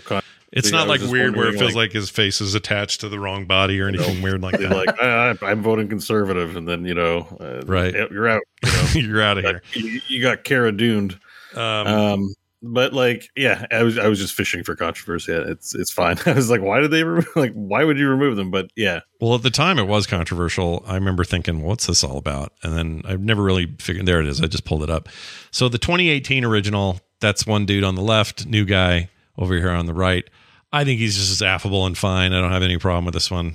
Yeah, if anything, fine. He's now become more Peter Parker for me than this first guy. So I'm all good.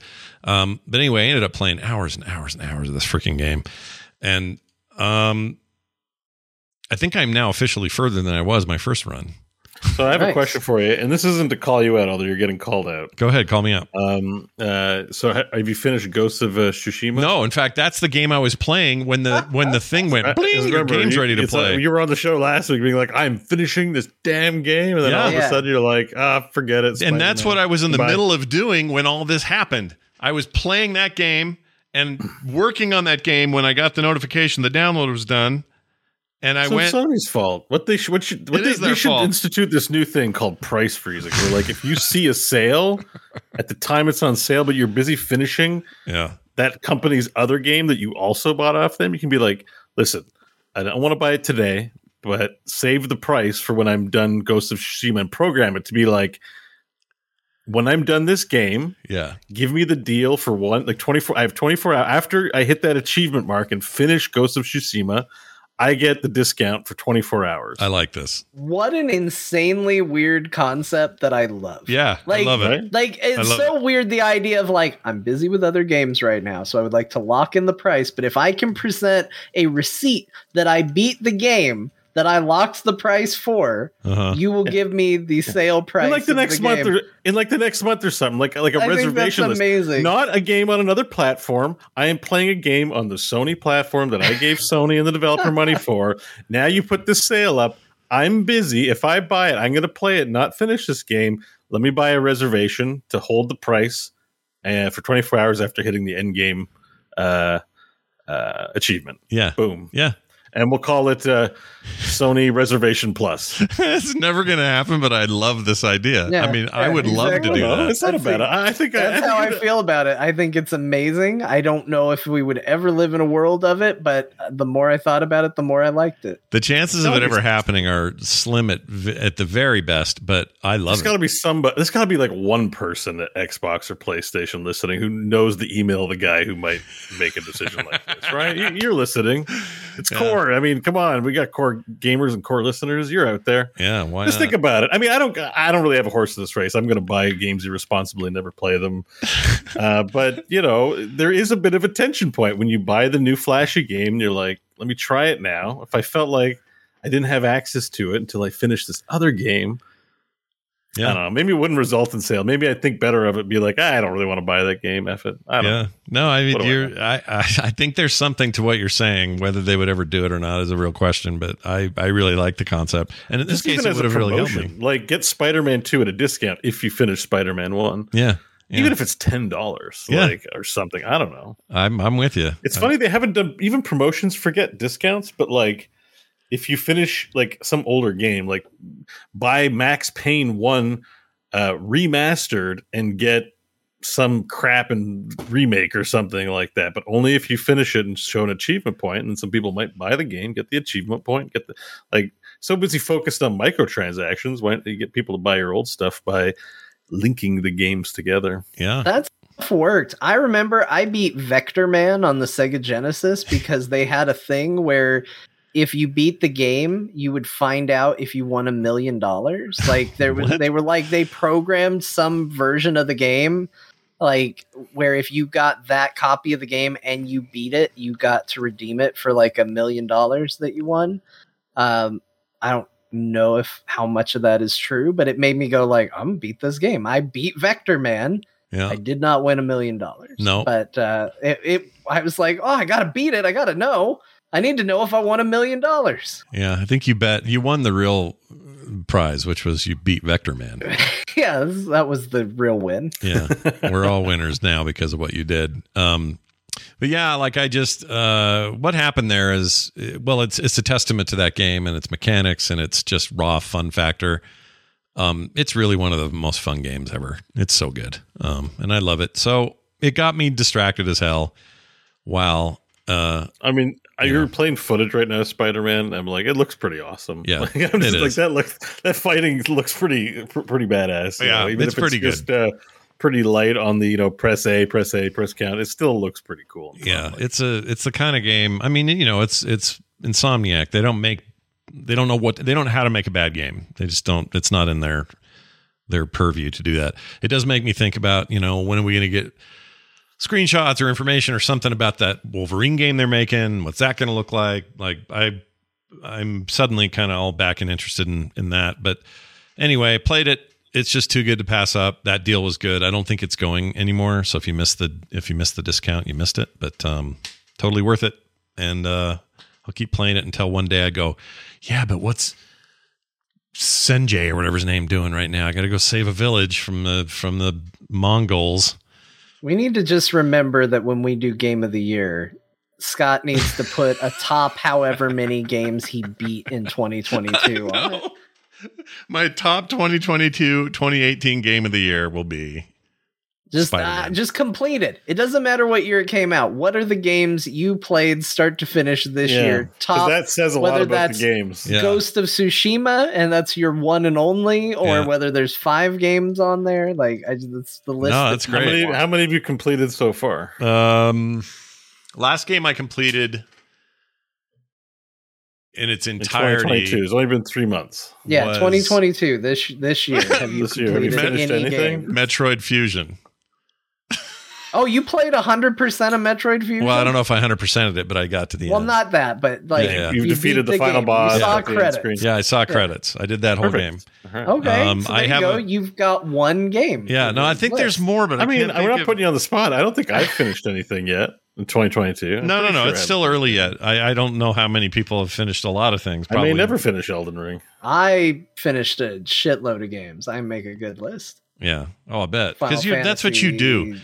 John's a finisher, man. Big finisher, 1 John through is. 6. If you were a pro wrestler, you'd be famous for your finishers. You're always finishing things. Yeah. Always finishing. Yeah. Finish. Whether I'm waiting for a pizza or playing Elden Ring, I'm finishing. I wasn't going to bring up the pizza thing again, so I'm glad you did instead of me. Anyway, all right. So there's that. Been playing that like crazy. Another game I really like, a Game Pass game I've been just hopping in and out of, is a game called Monster Sanctuary. I may have talked about this last year, but I want to mention it again because it's on sale right now for $6 on Steam. It's also on Game Pass, so you don't have to pay for it at all if you already have Game Pass. And it has cloud saves and a really good cloud support for streaming it, which is part of the reason I was playing it. I was playing it on my phone. Monster Sanctuary is like a combination of Metroidvania, Pokemon, and what would the third thing be? Maybe it's just those two, but it's those genres mushed together. So all of the combat in the game, unlike Metroidvania where you're actually shooting or slashing or whatever in real time, you have pet battles during those confrontations, and you collect different pets throughout the game, and you train them up and have kind of a Pokemon experience with them. In fact, I think it may be a better experience in my book because in Pokemon you have to, if let's say you're fighting with something and you got a dog it's a fire-based dog or something. Okay, that's a bad example, but let's just say that you got some kind of dog-like creature in Pokemon. If he gets down to hardly any life left, that's a persistent problem after the battle. He doesn't recover after the battle. In this game, they recover. And during the battle, there's lots of ways to keep them up and going and, boost them and buff them and debuff them and all that sort of thing. But between battles, they heal. And I like that. It just makes it a much more streamlined experience. But anyway, all of the fighting is a turn-based pet battle. And all of the navigation, the story, the unlocking levels, the navigation, all that stuff is all Castlevania style. And it's this 2D thing, small indie game. Insane reviews for this thing back when I was reading them, and I just thought, well, I need to give this thing more time, and it's really cool. If any of those things sound like a fun combination to anybody out there, I think you'd really like Monster Sanctuary. It does sound cool. Yeah, it's neat. It is always weird to see when people try to make Pokemon, but they're not Pokemon. Yeah. Because you just get the feeling that people are just throwing their hands up. They're like, I don't know, man, everything. There's so many Pokemon at this point. Oh, yeah. Because it's you look at it and you're like, oh, that looks like Blastoise. And they're like, no, it's Blastoise adjacent. He's got claws and he's a little bit Godzilla. It's fine. Well, there's a Blastoise looking guy here, but his name's Cammy or Cam. Yeah. And they don't, the one thing I would give credit here is they don't seem to be in the business of trying to recreate Pokemon. There's an old guy Pokemon. This guy Tengu. He's got a red face and old beard. Oh yeah, the little red face beard guy. Yeah, a long those red are cool. nose. Yeah, they're these weird. They're not even animals or creatures or mythical. Some of them are just straight up. Here's a fox type thing. I saw one that was just a blob, just a little slime. Yeah, I have a slime actually working for me. He's great because he does AoE poison stuff that is awesome. They're not treated like Pokemon in the traditional sense. You don't swap them out. You actually have them all out and fighting and taking turns in the turn order. So if I've got a blob, a fire cat, and a whatever third thing, they're out fighting, and I'm doing their turn like a JRPG, while the other team same thing, and that's how you do your fight. So it's not strictly like the Pokemon swap out a creature because the one creature almost died and get the new fresh creature in, or you do want to try to counter certain abilities. So like if the fire guy's not immune to fire, but fire does very little damage, but a water thing might be better, you use your water guy on the fire guy, but then you use your earth guy on somebody, like there's still the rock, paper, scissors thing going on, but they don't make you swap out monsters and all that. I think it's a very, very cool take on all of it. Like it's just a good mishmash of those various genres together. And I really like it. So Monster Sanctuary, I played a bunch of. I'm downloading it. I'm going to try it. You should definitely try it. At some point. Game I'm trying Pass. so many games right now. I know. It's kind of it's an embarrassment of riches right now. So I would not be, shocked if nobody had time. Okay, I'm now going to tell you that the game I told you about last week, the Forward Escape the Fold. Do you remember this? It's like a single player card battler, except the card moved up and Escape the Fold. Yeah, did I tell you guys this last week? I think I did, didn't I? About this game? Maybe. It's called, so I only had played it a little last week. No, I don't think so. Okay, hold on. Maybe you mentioned it, but I'm watching the trailer for it now. It doesn't look familiar. I probably didn't then, because you always look these up while we're talking about them. Yeah. Well, anyway, it's called Forward Escape the Fold, and it's a game where you pick a hero, and that hero's got so much life, and you start in a kind of roguelike card battler way, but it's not like, side to side or having a deck. You're navigating through cards that are placed before you. So one might be a gold card, cool. Yeah. an attack card, another one might be poison card or whatever. So you want to get the There's gold. like a tavern and a forge, and I'm seeing path cards. And so all that stuff. Like everything's handled with cards. Yeah, it's all cards. It's all like this cool retro look to it, and has an amazing sound. I think I talked about it last week. Where if you could have like a deck of like 700 cards and play a solitaire game, but have it be like, there's no environments, I guess. I'm not seeing environment. I'm just seeing cards. Just cards. That's it. Amazing sound work, though. I love the sound stuff in it. And the boss, kind of cool. When the boss is at the end, it's a single hit. You just want to make sure you've been smart during your run to have enough life and or armor or whatever. It depends on your class, but you can have various things that will help mitigate damage. You just want to make sure that when you get to the boss, when he does his single hit, it doesn't kill you. And all you need is the single sliver of life, and you can move on to the next level. And then there's like in between stuff where you got rewards, or you got to, like you said, go to the tavern and buy things or whatever. Anyway, it's a very cool little game on its own. It's super cheap. It's like $7 or $7.99 or something. What I like about it the most, it's the perfect meeting game. I had 3 or 4 meetings during the last week where people are just blah, blah, blah. I love this genre of game because it's so uniquely Scott. Yeah, it's so meeting games. Just people Scott going has all on. these boring ass meetings, and he needs a style of game that allows him to pay enough attention without being obviously absent-minded. There's your other end of the year list. Yeah, that one absolutely should. Top meeting games of 2022. It's a really good meeting game. It looks cool. It does look like it's a Solitarica. It's in the Solitarica vein, but I would say so. Different mechanics and stuff, but yes, it's in that kind of vein. It's just in that vein of it's just cards and you're doing card stuff. Yeah, which I quite like. The simplicity of it is pretty cool. They have this challenge mode, fantasy card stuff, whole bunch of challenge modes and different kind of modes of play. So there's a lot to do, and I think I've only unlocked like 30%. It gives you a little percentage thing of how much stuff you've done or unlocked or completed. I've unlocked 4 classes. And sometimes you just find those guys randomly in a run. It's like, oh, there's the archer standing here. Let's go talk to him.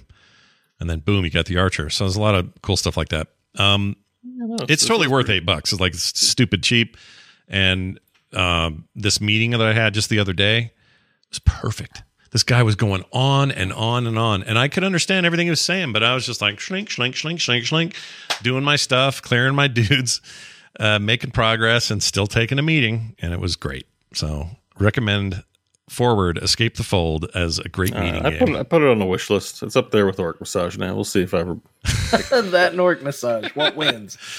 Finally, today, Demio for PC, meaning the Steam version that doesn't require VR to play it, is out. And the cool thing is, it's a couple things here. So Demio, I talked about on the show before. It's a really cool VR game. Up till now, it was only VR, where you are at a big virtual D&D style table and the various players. You're playing multiplayer, and the 4 of you are co-oping through a dungeon. And I might choose the wizard, and you might choose the archer, and so there's an amazing backstabbing freaking rogue dude you can be, or lady, I guess. Who you targeting with that comment there, Scott? You mostly. And okay. And anyway, in VR, you can literally reach out, pick up your guy, move him. You know, it's all very explanatory. It's meant to, but they're also very animated. So, you know, you're kind of getting your Star Wars chess kind of feeling of like, I just moved a piece, and then that piece came alive and struck another guy with a bat or whatever. It's difficult, and it's fun, and it's awesome. And I already knew that it would be even more cool if more people could play it, because VR, as cool as it is in VR, is limiting if you don't have a VR headset. So they had long time ago on their roadmap said, we are making a version of this that just stands alone. And that came out today. And what's cool is it gives you, whether you owned it or not, it gives you a copy of the VR version, just gave it to you. So it's just free. Nice. So if you buy the PC edition, you get the VR edition? Get both. Yep.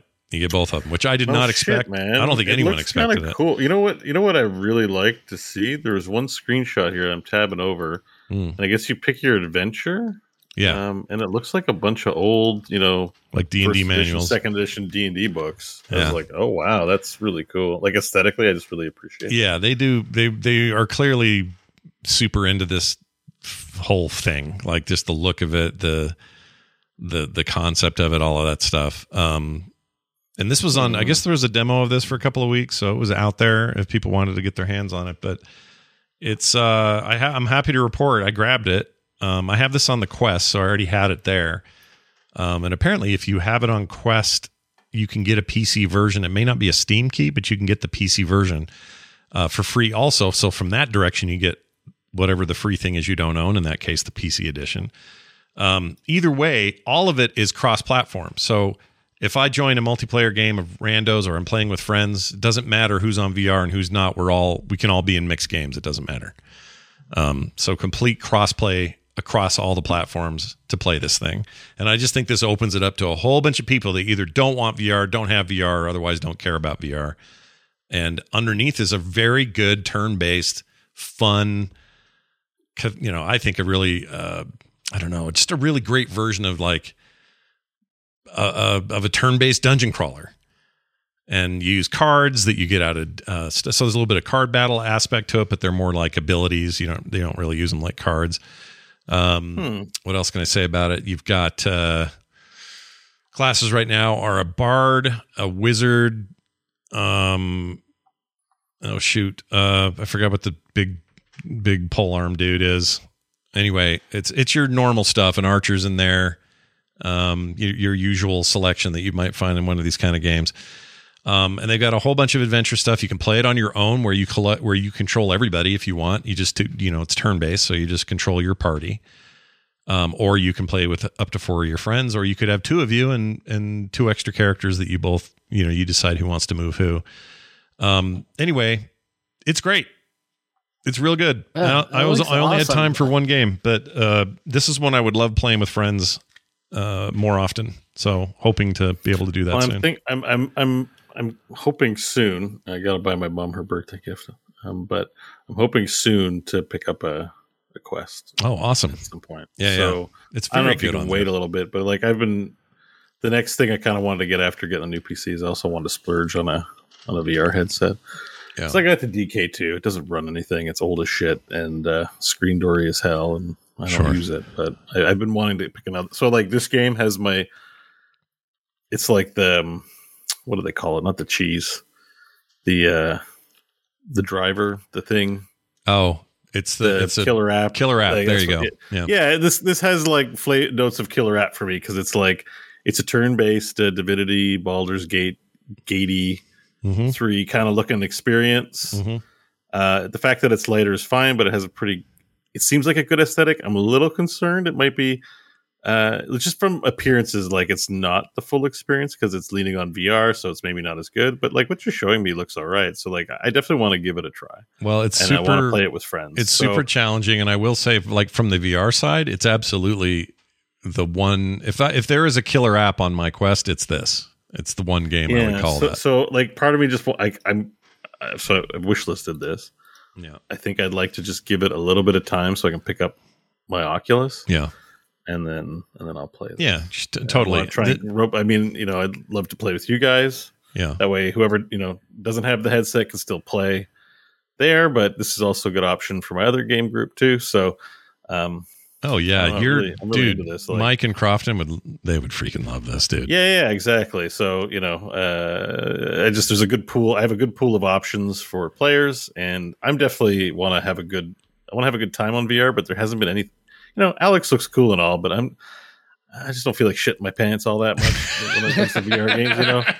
Yeah. And, you know, I want a fun VR experience, and this looks like, you know, the right speed. Oh yeah. So. Yeah, and the turn. And I think what really sold me was like the look of picking the adventures, like the fact that they look like what they look like. Yeah, like this, it's just I'm like, okay, they're really trying to communicate. They're aiming at a certain audience who's going to look at that and go, cool, right? Oh yeah, and I'm like, okay, so I'm like, there's lots of character lines. Like the wizard will do, you know, he's got a barrier spell that he can get, and it'll stop mobs from getting to wherever you guys are. So it's a strategic thing. And he yells, "You shall not pass," when he puts it up and junk like that. So it's like referential. And this whole thing, this table you're in, if you pull your camera up and look around, there's like a room with couches and a stairs leading upstairs. You're like in someone's basement. And they play with that stuff, and it's just a fun vibe all around. Oh, this guy just missed. I should explain the way these dice work.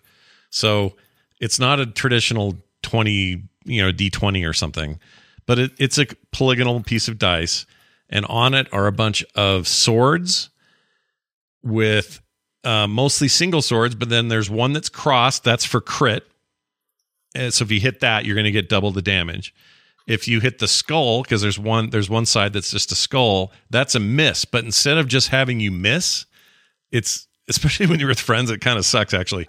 If you miss, it isn't just missing hit. It's your guy will spin around almost like in a roulette kind of way. And then wherever he stops, he will stab or shoot or do whatever he was going to do forward, wherever that is. And that's sometimes your guy, the guy next to you, which is, and it's great. Like those moments are hilarious. They piss you off, but in a good way. You'd laugh with your friends. It's a really good time. I know this. I'm wishlisting this. I'm putting it right to the top. I think this is something that it had my interest, but I was like, well, it's, even this still is kind of early access, but it was just a VR thing and it can wait. But I don't know. I think, the VR VR is looking like Life After Valheim for me potentially as a multiplayer. Oh yeah, heck yeah! I think it would fit really well for that. And I played it a number of times multiplayer in VR. I've only had one game on the desktop version. The desktop version is technically in early access, but it already feels fine. I don't know what they're actually doing. The VR version that's out of early access, so it's like a full blown game. But since they can crossplay, I doubt there's much difference. I'm guessing the early access is for them to just iron out PC specific bugs with UI and junk like that. Yeah. But so far, I'm really impressed. Like they took a game that I thought would only work in VR. It's usually the other way around, right? Like games that aren't VR and then they got to wedge it into VR. This is like the opposite of that. And they've done a really good job so far. The interface feels good. I feel like you're playing just a fun RPG. I want to play in VR. I want to be able to do whatever silly things the VR options, because you're like have hands in your little head, right? So, yeah. Crofton and I are going to be making inappropriate gestures at each other in VR. Yeah. And he really can't help it.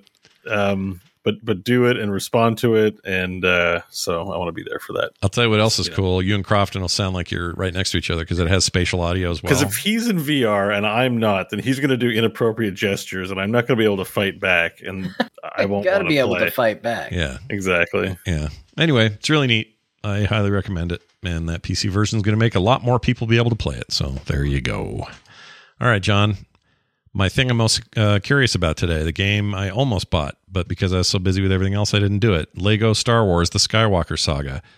The most realistic plastic I've ever seen in a video game. How is it? It's true. You're not wrong. It's really good. The game is beautiful. It looks awesome. I really, I like it, but let me be clear. This is a Lego game. Yeah. It has not broken the mold. Exactly. It has evolved it a little bit. Like, it plays a lot better. You're not at that like super distant looking down kind of camera angle that you usually are for most Lego games. You're kind of a over the shoulder type view for most of it. So you've kind of got a third person shooter vibe if you're, a kind of person that fights with a gun, or more of an action game style if you fight with a lightsaber.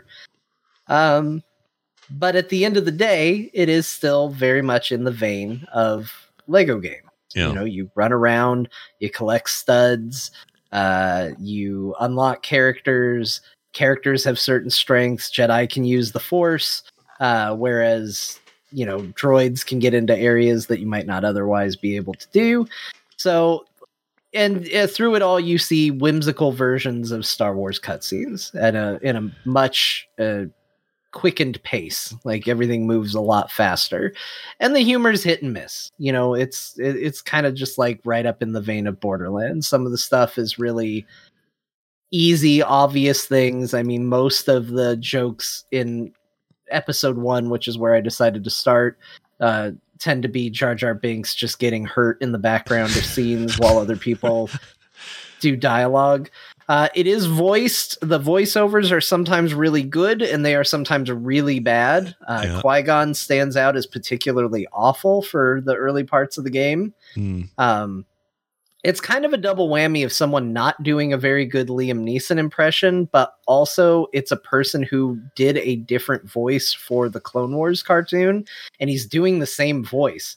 And so it's this weird distraction of like, you've got the same guy who did Obi-Wan's voice in the Clone Wars cartoon voicing Obi-Wan, but then you have a guy who did the, every time an episode started and you got the guy that goes, space, galactic turmoil is engulfing the galaxy. They have him doing that voice for Qui-Gon Jinn. Oh, weird. And it's incredibly distracting at how not accurate it is. It bugs the shit out of me. Weird. But, so sometimes it's good, sometimes it's bad. Like, the little kid Anakin is not very good, but it's a good little kid voice, so it's kind of endearing at the same time, because it's at least... Well, for the record, neither was Jake. Jake Lloyd was terrible, so almost anything. Right. It kind of feels like an alternate reality where he talks a little more normal. Yeah. But you got to kind of forgive child actors, I guess.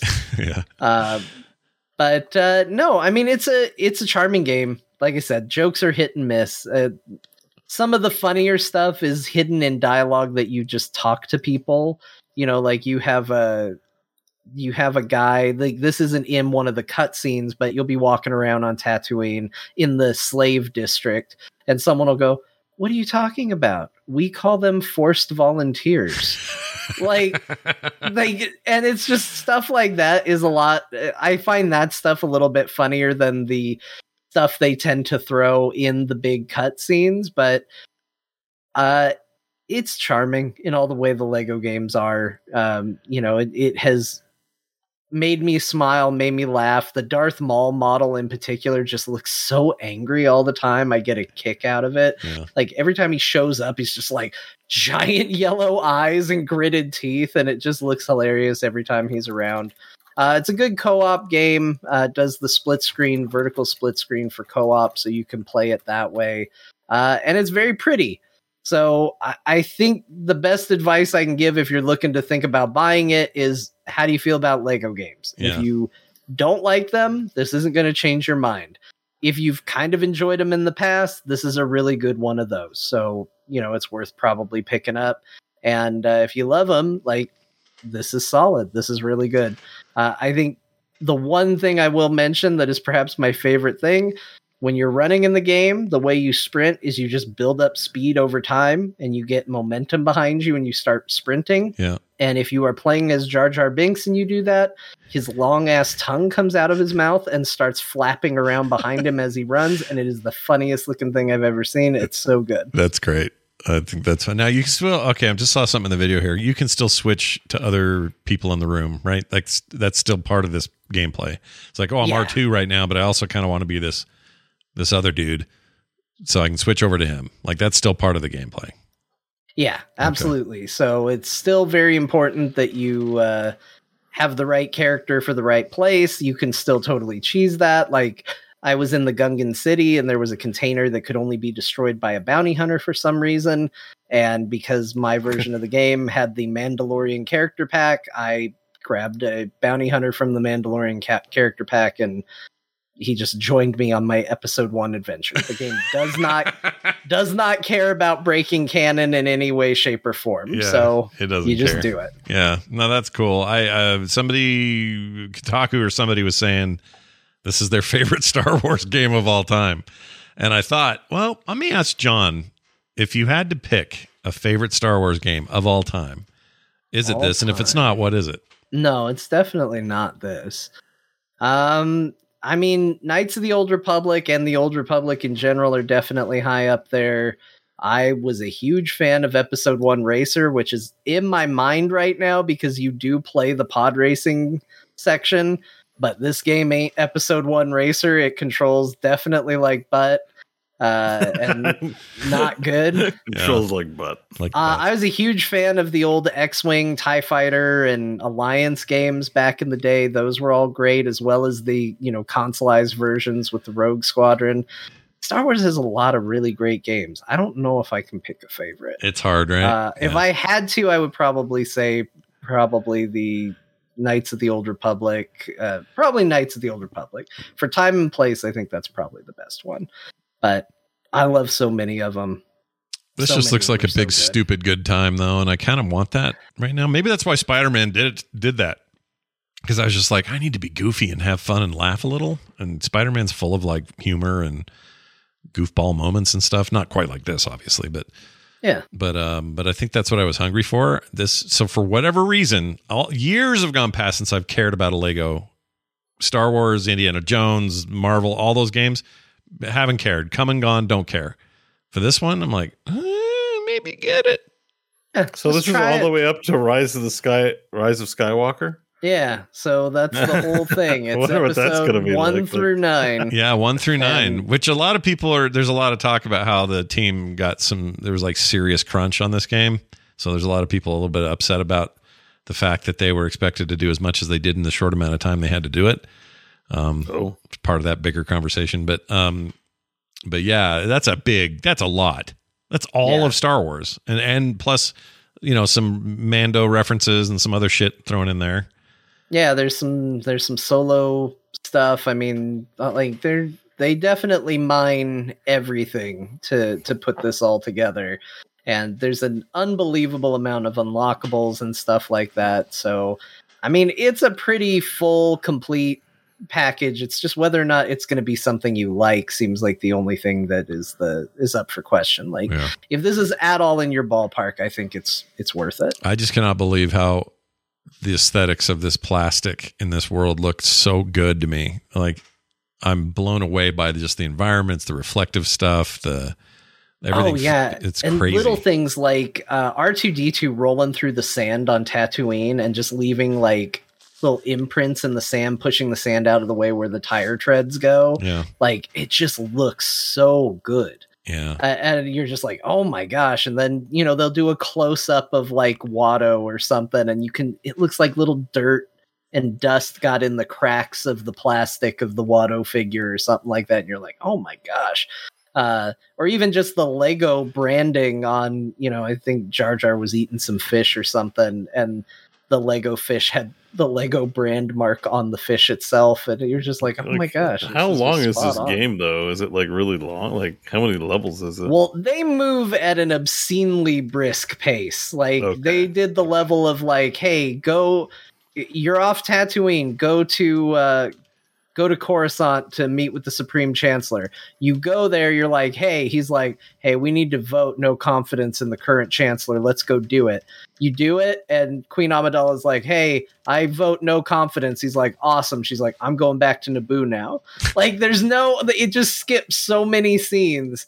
And I was like, well, wait a minute. I just played to walk up to the Chancellor, talk to him, and now we're going back to Naboo. What are we doing here? It moves very quickly. But it's got a ton of hub worlds, like with lots of little side missions and side quests and stuff like that. And kind of funny things where, like, if you're playing as a character that doesn't understand astromech droids and you try and talk to one, you don't understand them. You have to go get somebody that actually has been known to communicate with them in the movies if you want to understand them. Likewise, if it's an alien and they speak some alien language, you got to get a translator droid to talk to them. So there's a lot of little things like that. It's very enjoyable. Yeah. But it's not revolutionary. They didn't change the formula in any dramatic fashion. Yeah, which I think the fans wanted them to stick pretty close to that anyway. So new look, new angle on the camera, new innovations that way, but they really wanted to keep that core gameplay the same. There are people I talk to who are like, you don't understand, Scott. Like, the way you felt about Mario growing up is how we feel about Lego Star Wars games. And I'm like, really? And like, my oldest daughter's like, oh yeah. I mean, these were the coolest games. And so there's a huge nostalgia factor happening right now that you're just not aware of because that much time has passed, 20 years or something since that first one came out. So yeah, I think I get it. Hey, you finished another damn Final Fantasy game. Which one this time? I finished Final Fantasy VI. Nice. And I finally get why that is one of the most beloved Final Fantasies in existence. Like, I get it.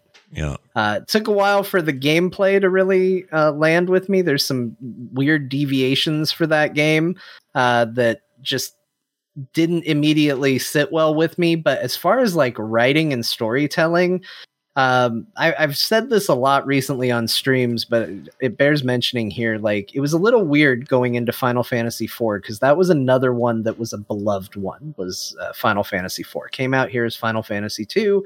Lots of people love that one. Lots of love for it. And if I'm being honest, when I played through it, it just didn't click with me. It was okay. I don't think it was bad. But the story that I know probably blew a bunch of people's minds back when it came out just didn't really land in particular for me when I played it. And I was really worried the same thing was going to happen with 6 because I knew how beloved it was. And I didn't know anything about 6. But it's well-deserved praise. The writing and the storytelling and what they do with it is a step above anything they've ever done before. So I absolutely had a wonderful time with it. It was a really, really great game. Very different game. It kind of turns into an open world game about halfway through it. And it's pretty neat. So I loved it. And I finished it. And up next, for anybody that's been following what I've been streaming and doing, is the Chrono Cross remaster that came out today. I've picked it up. I've launched it. I haven't played much of it. It looks like a bare bones remaster. Now, there's going to be people that want that, like me. I miss being able to play that game. It's a very good game, and I would typically play it, once every year or two.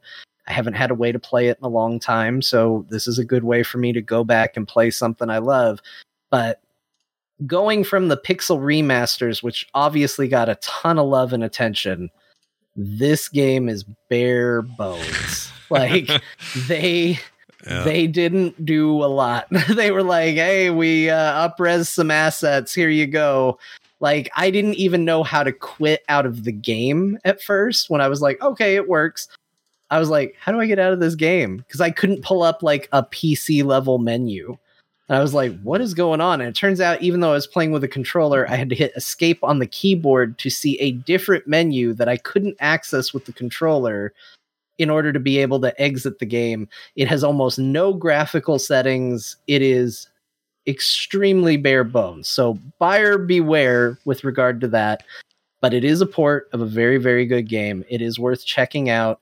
And it does come with the game Radical Dreamers, which was a Japan-only sequel to Chrono Trigger that they've now translated for the United States. So there's a very good chance that you've never played that unless you did a fan translation thing. So there is value to it. But again...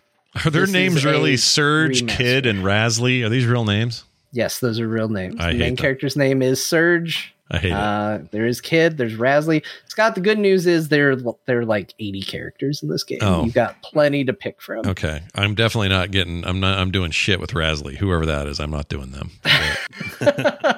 Or Kid. Someone named Kid. Come on now, lame. Surge, I can deal with. You can probably rename That yeah, guy. you can rename him. Yeah. I know you can rename him. I think you can probably rename everybody. So this is a PS1 game and looks it. Yeah, it does. Were you immediately like, oh, jittery polygons, and this would be nice if they redid this? I'll say the polygons actually hold together pretty well. It's the blurry backgrounds that is the thing. You know, like looking at the backgrounds of the game, you're just like, oh man.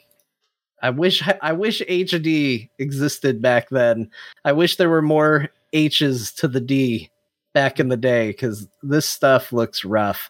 And it's not in, you can stretch it to where it will fill your screen, but like by default it plays kind of like how you're showing it, where it's, you know, in standard resolution. Sure. And it's just a little bit rough. It's like going back and playing a PlayStation game on a modern TV or system. Yeah, which some are going to appreciate that because they want that authenticity, but in your case it'd probably be nice if they did some of the work that the remasters got done, and some of that's just like, you know, give me some widescreen, give me some, you know, whatever.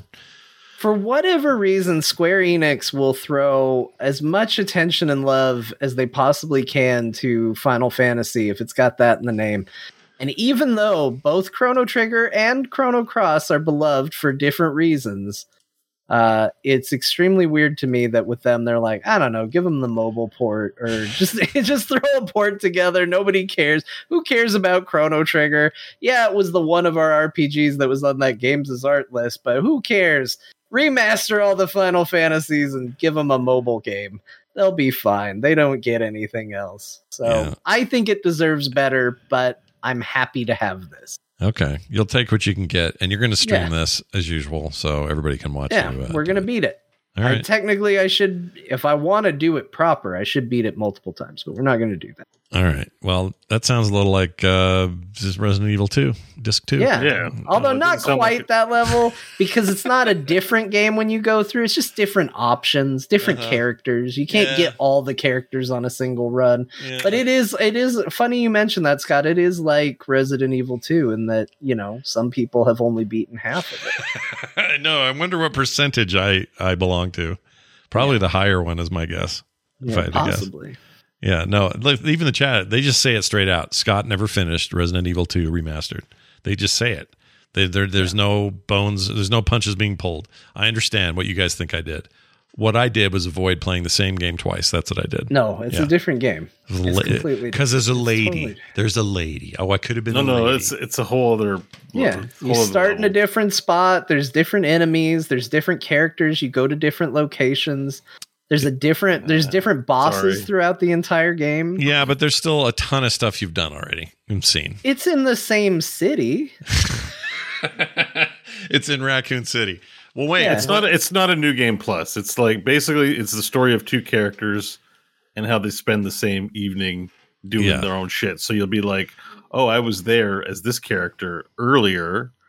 So it's like references, right? But like stuff you do affects that. You're like, oh, if you left some turd on the ground, then the other character's like, where did this turd come from? You know, like, and you like, you know, because you played them both, but it's like a completely different story, like, and with different bosses and stuff. And just think about it this way, Scott, with how much time you've now put between the first half and if you were to go after the second half of that game, like you've probably forgotten most of it. So even the parts that are the same are going to be brand new for you. Yeah, until Mr. X shows up, and then I'm like, nope.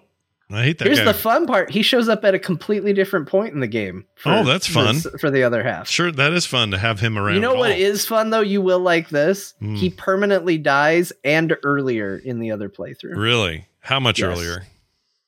Much earlier. You know when you went down to the sewers? Yeah. You know how he chased you through the sewers and then you went to the lab and he chased you through the lab? Yeah, he dies on the way to the sewers. Okay, that I could... All right, now we're talking. He's only in the first third of the game. Now we're talking. Freaking Mr. X can eat a turd. The one Bo talked about that turd. All right, let's move on.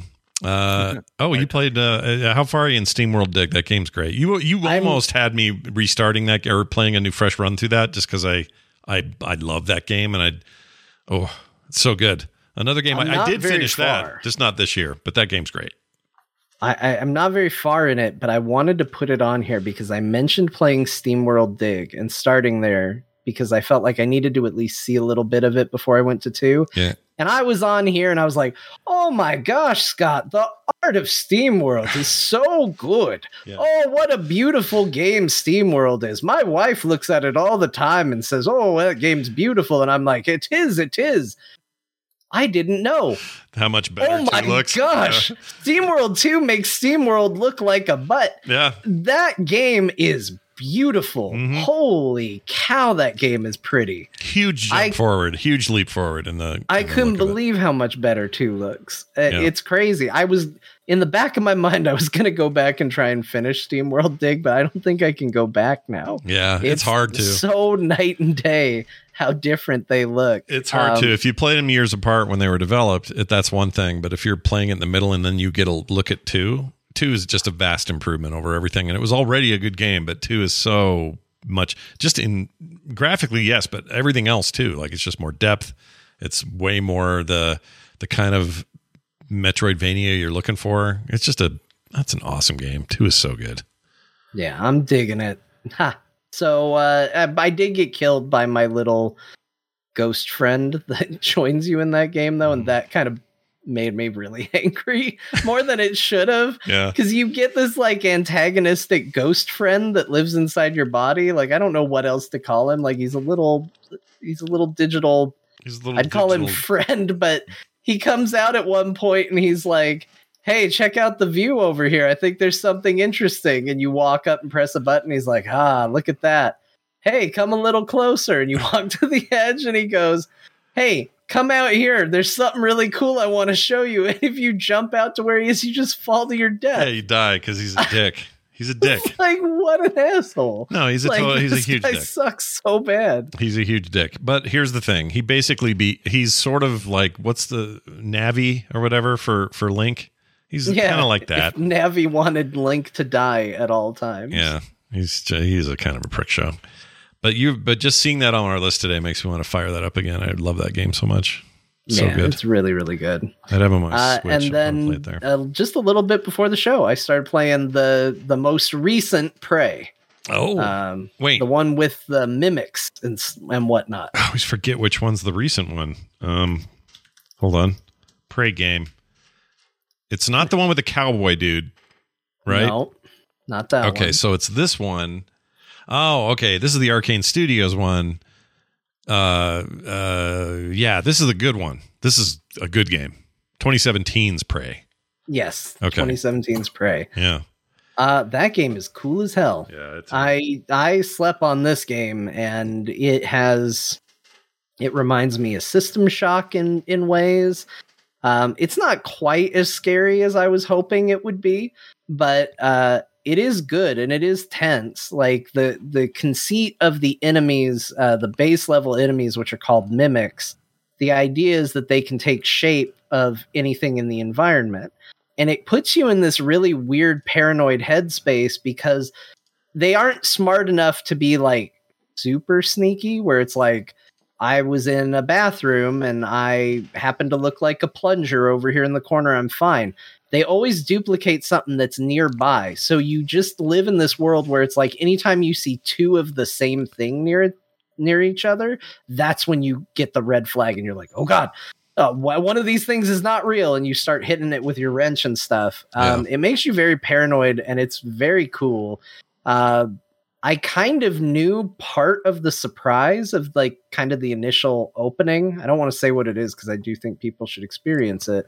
But even knowing that there was kind of a twist in the opening of the game, I still found it very cool to play with, especially once you unlock the ability to see how they did it and all of that. Mm-hmm. Like there's just a lot of really cool things to that game. So I think I'm going to stick with playing it. I'm having a lot of fun with it. I'm enjoying the mystery. And like I said, I enjoy like kind of a more modern System Shock 2 vibe that I'm getting from it of, you know, you're getting data logs and clearly some bad stuff has happened and you're upgrading skill points. Like, do you want to be a hacker or an engineer or a combat specialist? Like, it's very, very cool. And it's on Game Pass. That's where I'm playing it. So I was like, oh, yeah, I'll check that out. Yeah, a Microsoft-owned property now because that came with that Bethesda deal. Yeah. So I was pleasantly surprised. So Really liked it. That's what makes. I mean, I really liked that developer, and they. What's the one this year or last year that was a big deal? PS5 exclusive. What was it called? They're in the PC also, but you played it. It's the one where you keep redoing stuff, you keep dying. Oh, Deathloop. Deathloop. That's those guys. They also made those. I can't think of any words tonight. What's the game where you sneak around and shank people? Dishonored. Dishonored 1 and 2. Jeez Louise. Dishonored. Freaking love Dishonored 2. That's such a cool game. But I think that dev is awesome, and that game reminded me the bit I've played of this version of Prey. It reminded me of like this is kind of what Half-Life would be now. Like it's got Half-Life vibes. Very much so, yeah. So if that sounds interesting at all to anybody, it's on Game Pass. You should get it. All right, awesome. Bo, there's a huge list here of games Bo played. Huge. I don't even know where to start. Let's start with some Valheim, but I'm still building stairs. You've been making stairs, right? So we'll like we found a new mountain and there's more stairs. Nice. So we'll talk about. I mean, we'll do Elden Ring. I'm letting next week probably it'll be. I hope it's Stellaris. I really hope you end up playing that for some reason. No, probably not. You've already made your decision. It's too much. How much? Okay, so where are you in Elden Ring? Have you finished the thing? I've been eyeballing Battle Brothers, and maybe you're just getting back to War Tales. But I mean, Elden Ring. What more is there to say about it? I saw you found the three fingers, and you're going for the bad ending as quickly as possible. I see you. Why is it a bad ending? Is it a bad ending? I don't know. Maybe. Did you get that ending? And then you were no, I didn't get the 3-finger ending. Okay. I stuck with the 2 fingers. I didn't get greedy. Okay. I mean, I think is like I've not looked things up. So you probably finished the game, then looked up all the shit just to find out what you missed or what else could have happened. Or to be honest, I don't know. I heard that the 3-finger ending was the bad ending. That's what I heard. I don't even know if that's true. It seems weird because I went down a giant hole to meet the 3 fingers. Like there's this big, it's a big brouhaha. Like I'm just like, let me go here. It looks cool. I had to take off all my possessions in order to walk through the flesh door, and inside were the 3 fingers. And the 3 fingers gave me a hug and made my eyes glowy. Yeah. And, and I got a new I'm not maidenless. The big thing is the game insults all the virgin gamers because they're like, oh, I see you're maidenless, like right at the start of the game. Mm-hmm. Yeah. And everyone's like, ouch, too close to home, game. Yeah. I've got a maiden. Nice. Melania does join you because you're maidenless to help you, but you can earn a maiden. I don't see how this is bad at all. I'm actually on my way to become an Elden Lord with a fine maiden. Yeah, with a maiden at your side. That's awesome. Hyetta is my maiden. And so, I mean... Hardest boss in the game. Story, like, it's got good lore and good sense of place because of the lore. Story is stupid as hell. Like, I'm sorry. Like, it's not... I'm not like, oh my god, the story, and it's like, I am a finger. Would you like to? The devils and angels will weep, and you're like, okay, like this thing you want me to get. Where am I going? I will see you later, and like, so it's just, really, it's like RPG-ish, but you're like, at some point, you're like, yo, dude, where can I meet you? Like, I get that it wants to be mysterious about not giving away, you got to find things, but literally you're having dialogue with them. They're like, can you help me with this shit? And you're like, okay, how about a follow-up question, hero? Like, how about where can I meet you? Nope, they want you to figure it out. And I'm like, if you're defending that as good, like, I'm sorry, but it's not good. And I just think the story I already told you I played it as a yes man. Anything anybody presented me with, I just said, okay. That's why I did the thing. It's because I'm going in the dungeon. There's a boss at the end of the dungeon or something. That is what I'm doing. I'm not giving this any intellectual thought because nothing makes much sense. And I am not reading the text of every single item to put the world together. Yes, it's cool and add some flavor, but it's not exciting. Like, I'm not interested. So the people last week that were like, I can't believe Bo keeps telling everybody how easy this game is. Those same people are going to be super stoked about how you've described the story to them today. So I'm sorry, man. It's a great game, but you're sick with the overhype business. It's great, and I want more games to have big castles and cool goth. Like, there's stuff. I'm like, yes, I want more games to have cool castles, crazy dragons, mysteries, like all that stuff's great, but then you go too far. It's like where you're complimenting everything, and it's like, well, now wait a second. Yeah, wait a second. This is not perfection itself. There are some flaws here, and one is the quest design is bad. It's bad. I'm sorry, so. It's not good. I think you're wrong about a lot of things with Elden Ring. Okay, hold on. Let me tell you this. Hold on. Okay, go ahead. You have to hear this. Okay. So Volcano Manor, there's a girl named Raya, right? And I got, she says some blah, blah, blah, blah, blah, blah, whatever. So I got this quest item for the Serpent's Amnion, which I did look this up because I have this quest item for her. Well, I killed Rykard, which means she disappears forever. So and if I didn't look it up, I have this quest item and the quest is gone. And I'm like, this is bad. Like, give me some way to finish this. I went to where they said that she was supposed to show up, and she doesn't show up. And I'm like, I guess it's just finished. Yeah, with just no fanfare. Yeah, and if I didn't know that's how the world works. If you kill somebody, but I didn't kill Raya, that you need to give an item to, you can't give an item to them. No, I didn't kill Raya. I killed Rykard. Here's the thing. I'm not going to make a claim that this game's for everyone. I'm not going to make a claim that this game is the hardest game ever. I'm sure as shit not going to say that it was the easiest game ever either. I think this game, it's the thing that makes this game smart. The thing that is praiseworthy about this game isn't to go, oh, it's revolutionized the way we should do questing in games. I don't think it has. But what they've done is they've created a game that can facilitate a good experience to a great experience depending on what you want to put into it. Are you an insane lore buff that wants to know all the details about how this world works and follow all the threads? Yes, it's in there. You can do it. Can you get through the game just as easily ignoring all of that and saying yes to everything? Yeah, 100%. You can. Yeah. Like, one of the coolest quests, and I've actually heard they've made this less obscure because they wanted people to do it, but one of the coolest quests that happened was, and I'm pretty sure you've done this one too, Bo, is I was walking around and there was all of a sudden a guy that was just like, hey, can you see me? Hey, can you see me? And it turns out that there was this guy who got turned into a bush. And I busted him out, and he was like, oh man, I wish I could give you something to thank you, but I can't because the seaside cave down there got invaded by guys, and I can't do anything. And I was like, he's like, maybe I can sneak in and get something for you. And I was like, all right, that'd be cool. And so I kept playing, and I was like, well, wait a minute, should I go to that seaside cave and see if he's there? Like, see if he's going to bring me something? So I went down there, I got to the bonfire, and there he is laying there all hurt. And he's like, yeah, sorry, there's just too many bad guys in here. I couldn't get anything for you. So like, all right, well, I'm a tough adventurer. I'll go help you out. I'll go clear it. Now, none of this is popping up as accept this quest, go on this quest. Here's a tracking icon. Here's the thing.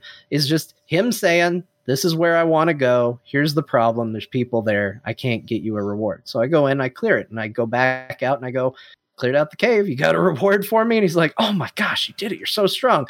Yeah, I'm going to go check it out. I'll go see what I can do for you. And he's like, I'm sure I'll find you. So I go on about my adventures. I get to another bonfire and he pops up and he's like, you did it. You cleared the quest. You cleared the cave out for me. I got this needle for you. And now it's a small thing, but you can alter your gear in that game. You can do tailoring options. Now he will do them for me. And so instead of costing runes, I get it for free. Like, it's a really small thing, but it's an organic quest where you just get something for paying attention. I don't think that's necessarily good or bad. I think it's just, it is what this game is.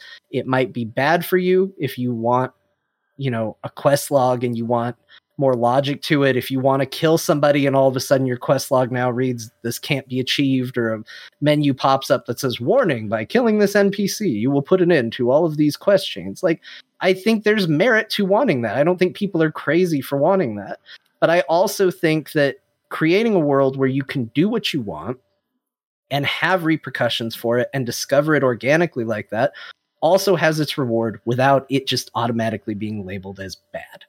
Yeah, well, yeah, it's not really what I'm saying, but I agree with everything you said. I think that's great. I don't think that's not the issue I have. But yes, I agree. I agree that there should be mystery and puzzle to solve, and not everything has to be spelled out. But some of the quest design is bad. Some of the quests fail without any information to the player. That Bach quest is probably not one of them. I'm not saying it's overall bad, but it's like pretty shoddily done. Especially there's certain things that don't happen where you have to go to the zone, and the only way to update the area is to rest at the site of grace. So the Nepheli Lu in Kenneth Height, I managed to resolve it. I went to that room about 10 times, checked the throne room, because I was aware something was supposed to happen there. The one thing I didn't do, rest at the site of grace in that particular area to get the thing. I'm like, this is shit. Like, this is a shit. Like, there have been 100 games that do this right. You meet these quests, you meet these completion areas. So now we're going to update the game world to show it to you. But no, because I didn't do the rest at site of grace when I fast traveled there, it didn't do it. I'm like, like, just given that a lot of other studios are able to do this quite well, and that these guys do it, we're gonna be defensive about our beloved game. I'm like, no, that's actually a shit thing. Like, I have a lot of examples of stuff like that where it's like, it doesn't add to the mystery of the game. It doesn't add to the world. It's just actually, no, it's 2022 and we've made a lot of video games, and there's some mysteries are good, but that's not a mystery. That's just being sloppy, in my opinion. Well, so let me say this. I think they get their cake and eat it too, in a weird way, because I don't think either of you are wrong about your takes about this. Well, no, John's right. The mystery's good. Right. I'm just saying they've actually programmed some quests in a way that it's not a mystery. It's just not well done. It's just not it's not well done. And but my point is, there's a subtle difference between not explaining things versus actually making the player do like having to do obtuse things, which requires you to look it up on Google, or you'll never figure it out. Right. Well, this is what I mean, though. The reason they get their cake and eat it too is they've built a kind of mystique around their games that if it's bad design, the player thinks it's genius. And if it's genius, the player thinks it's genius. You understand what I'm saying? I don't know if that's a blessing. I think if you're a game developer, they sound like perfectionists in a weird way. Like, if they need to get good feedback on this. I think, and I think it's proven that they listen. Good. Like, that game did not have an NPC tracker when it launched. It does now. Like, obviously there is some degree of them going, oh yeah, that probably should be in the game. I mean, like, when this game first came out, I hope you remember where you saw so-and-so when you met them, because at which I ran into. There was a lady I met. She gave me a hint for a quest. I didn't hit that thing until like 10 hours later. And then they said, hey, go back and tell her that you found me. I was like, I don't remember where the hell she was.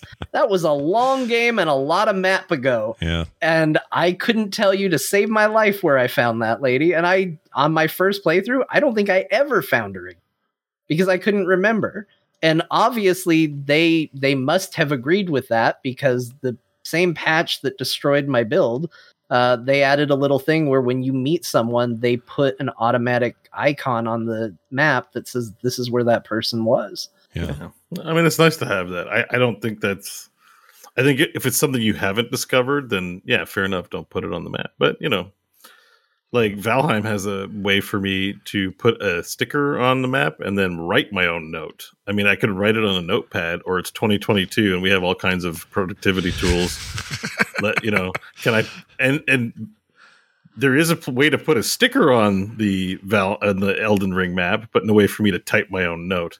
Valheim's really spoiled me in that way. I love to be able to just type my own note. That way I don't have to go to a notepad. I like that too. That's a cool feature. I think all games, at least PC games, like if you're giving me a mini map, put some text fields in there for me to like also fill out my own note, like like an old manual. You used to do in a manual, but in this case, you get to do it in the world because the game will freaking support it. I just think that like people lose their minds a little bit because they're just speaking, and maybe just social media interactions too, where there isn't enough time to really elaborate on everything. But yes, being mysterious and obtuse and hiding, like there's like 3 dungeons in this game where like you could be looking right at it, but if you're far enough away, you won't see the door. Like most games will put a candle or a torch or something where even if you don't realize it, it's signaling you there's an activity here to do in the game. Yeah. This game like hides shit. I think it took me 5 hours to find War Dead Catacombs. Was it hidden? No. It just looks brown like the rest of the big ass brown wall. You know, and I was like, holy shit, like they did this on purpose. They want you to look right at the dungeon and not see it. And I'm like, respect. I love that. Like, that's awesome. Because when you find it, you're like, "Wow, I finally found it!" It's amazing. That's the one where you fight Radahn, right? Like, it's Radahn in that big desert. You know, I think you were on stream when I was like wandering back and forth in this open. I'm like, I know it's here. Yeah. I know it's here. And I think I told you it's not down there because I thought I had looked and seen everything down there and didn't see it. I also have like a conspiracy theory. Yeah, because I finally found it. Like you did. I finally found it, and I was like, somebody should put a damn note on the ground that points people that says it's right here. And I went over and I got ready to do my note, and mysteriously, at that particular moment, a bunch of notes appeared that weren't there before. I certainly didn't get any help finding it from then, but as soon as I went to write my own note saying like, hey, there's a dungeon ahead, it's right here, the thing you're looking for is over here, mysteriously at that moment, all the notes appeared. And sure enough, people made a giant arrow out of notes pointing at the damn cave. We aren't the only ones that had a hard time. I didn't see any notes, and I was in the desert. You know, there's an actual item that you can use that lets you pop up more notes. I was like chucking it around. I'm like, notes, well, give me some notes, and nothing was helping. Yeah, no new notes showed up. I think it was pretty wild. Like, so there. I appreciate that the game does this. The game has enough content that even if you miss that stuff, you're still playing like a game that's worth it. But like, I like the mystery and obtuse about it. But we got to have some real talk about the things that can do better. And one is like they can do way better on quests. I'm sorry, but like they you know that preserve the mystery, but just make it so like. It's an RPG. You're talking to the guy. Yeah, they're a little loopy. Some of the NPCs tell you where to go. Latenna says, like, go to the thing in the Hallig tree. And when I got to the mountaintop of the giants, she whispers, hey, there's Castle Sol, buddy. That's where we need to go. But I finished Castle Sol last night, and I didn't get anything from Latenna. Like, am I supposed to drop you off here?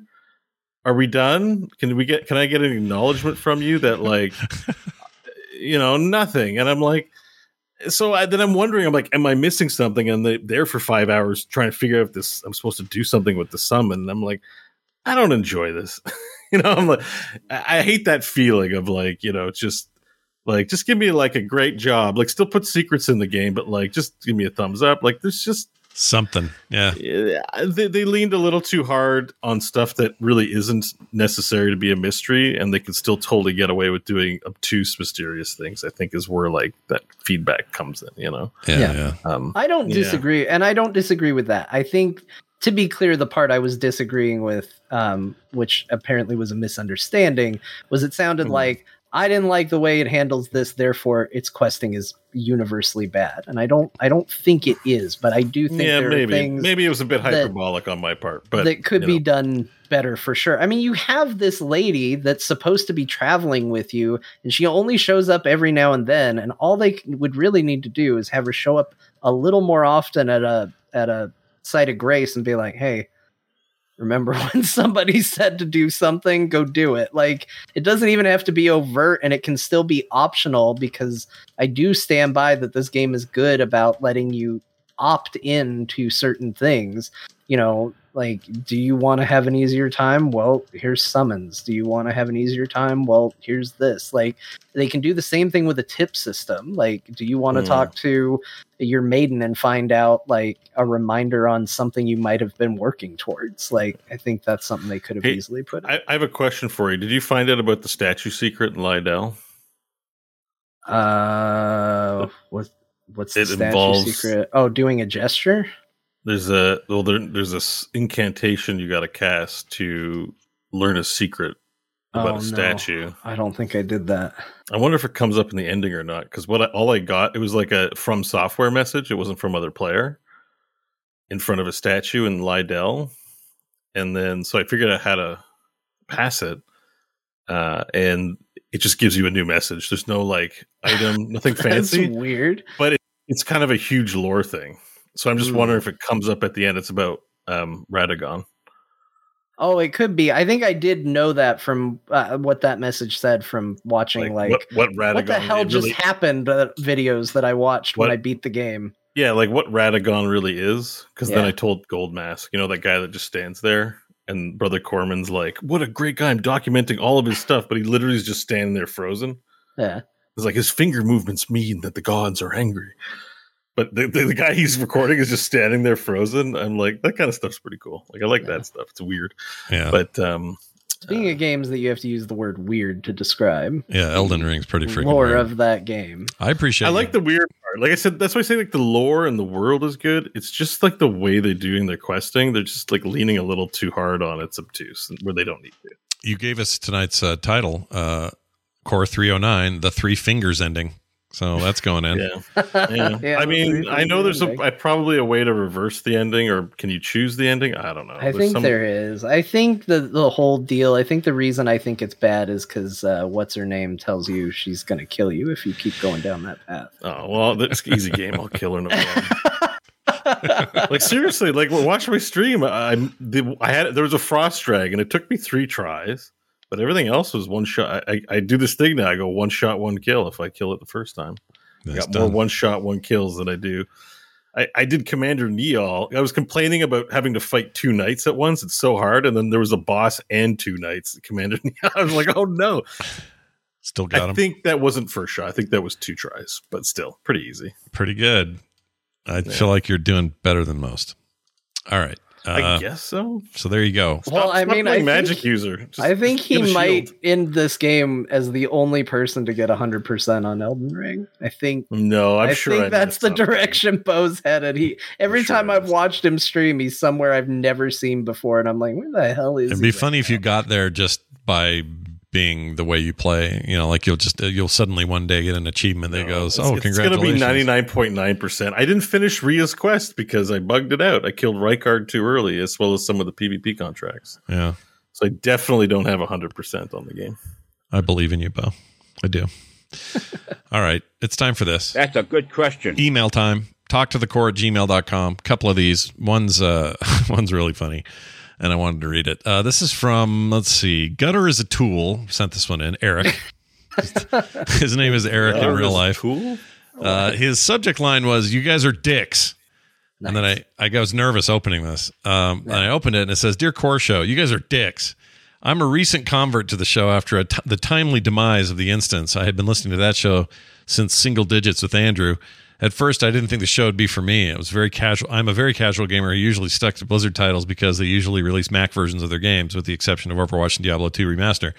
I had begrudgingly bought a Windows gaming laptop late last year to dabble in some other games. After listening to your show for the past month or so, I now have a Game Pass subscription, my first ever Xbox Series X.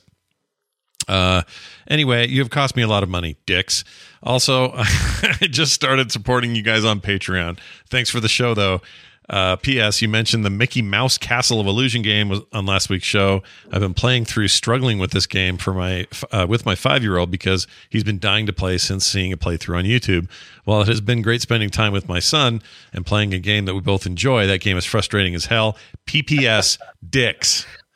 So I think for dicks. Yeah. Yeah, I'm happy that we're dicks for you. An easier game like Elden Ring. Yeah. You know what? You might not be wrong. If your theory on Elden Ring is actually easy is true, there's no way that it's harder than that Mickey I mean, Mouse I might game. just be good at the game. Like, again, and content, because whenever I die on stream, people are like, it's an easy game. Like, I get trolled all the time. Like, every time I mess up or like some easy monster kills me. Yeah. It's not that you don't die and it's not challenging. It's just, it's not as hard as the trolls say it is. Yeah. You know, the hard Yes, but you are getting flack constantly for it because you are being the exact same level of toxic in the other direction. There are people who are struggling with this game, Bo. There are people who are struggling with this game going, oh man, I tried so hard and it took me 30 tries, but I got it and I feel good about myself. And then you're like, easy game. That's an asshole. It's like. But I mean, if I kill something first shot, what am I supposed to say? Yeah. That was very hard, but not really. It was fake. It is some anti-troll. I'm being a bit of a dick about it, but it's not for people who look. Difficulty is a sliding scale, right? Right. Yeah. Right. And I acknowledge that. It's for the troll. This is for the trolls. And if you listen to the show, you know I'm saying it's an easy game because it's to temper those people who think they've had a big accomplishment because they're good at the game. Well, see, that's what I told people on Discord. I said the problem with Bo is that he's saying it aimed at a very particular audience that doesn't give a shit. And the people that do give a shit are like, why is he saying this? But yeah, I mean, if you play this game because you're, whatever, there's all kinds of people that have different skill levels. If you're someone that's playing this game and you take 30 tries and you find it hard, then I'm not saying it's an easy game. You should get good. I'm just saying, like, all the people saying get good need to sit down. That's what this is about. So if this isn't for you, and if you still don't like hearing it, I don't know what to tell you. It might be a little sensitive. I love it. The emails are going to be great this week. I'm stoked to get them.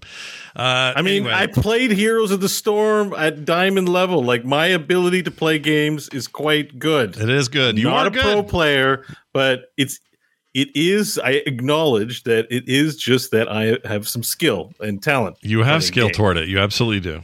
So this is me talking to people at that level, punching at the same level to people there. Yeah, you're not punching down. You're punching. Can't be funny and parallel. disclaimer like this is an easy game for people of a certain level at skills 273 to 742. Just doesn't work. I'm not going to do it. But it's not for you. But there was a lot of numbers. There's a lot of numbers.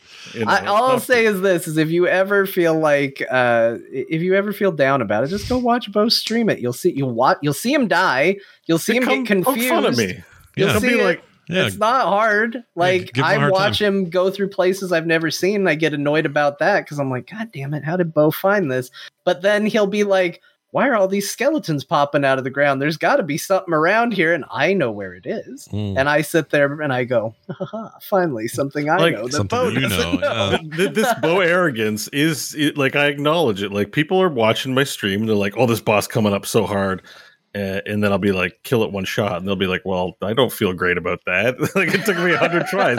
And they'll be like, a great item's coming up. And I'll look at it and be like, shit item. I can't help it. Like, that's my reaction. But, I can't help it. Like, it would be disingenuous to pretend otherwise. Right. But I'm the not trying to be a dick about it. Yeah. The dick part is for the other dicks. Yeah. But the important thing to note here is you're really enjoying a game they're also enjoying, and you've just got different takes on it. So everyone's loving Elden Ring. So everyone wins. It's fine. It's all good. It's all Elden Ring's a fine. great I game. think I'm just having a bit of fun with it, So I'm sorry for being a dick to you. No, he doesn't really mean we're dicks. His tongue is firmly in cheek. He was kidding. Well, he's buying all kinds of. I feel like he's like, I'm buying all this paraphernalia because of you guys. Stop. I got an Xbox. I got Game Pass. I got Mickey Mouse now. Why do I even have Mickey Mouse? You guys talked about it. I bought it. You're going to be a big gamer now, and I'm proud of you. Well done, Gutter as a Tool, a.k.a. Eric. I think that's awesome, and I'm happy to be a dick in your life. All right? It's fine. We'll give you the free 3-finger finish later on. All right, moving on. Will wrote in. Short one here. He says, hi, Scott, John, and Bo. Quick question quick opinion, rather, in the form of a question to you guys. Bad launch / optimization issues aside, would Cyberpunk 2077 have been a significantly better game if the devs had simply made the weather mostly rain? For me, the game has been revitalized and gets way better / closer to Blade Runner with the weather mod. This is on PC. Just curious as to your collective thoughts. Love every episode you guys put out. Thanks, Will.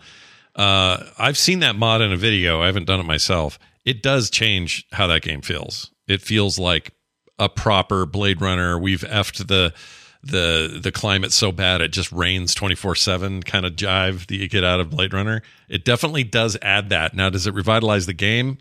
Your mileage may vary, but I don't know if either of you have tried this. Have either of you tried that mod? I haven't tried the mod. I think in my heart, that's what I wanted the game to be, right? Whether that's fair or not, because this isn't the Blade Runner video game. This is Cyberpunk 2077 set in fictional California. You know, like, I don't know if it's fair to go, why aren't you more like Blade Runner, not Blade Runner game? But at the same time, I think it was the game that a lot of us were expecting to get.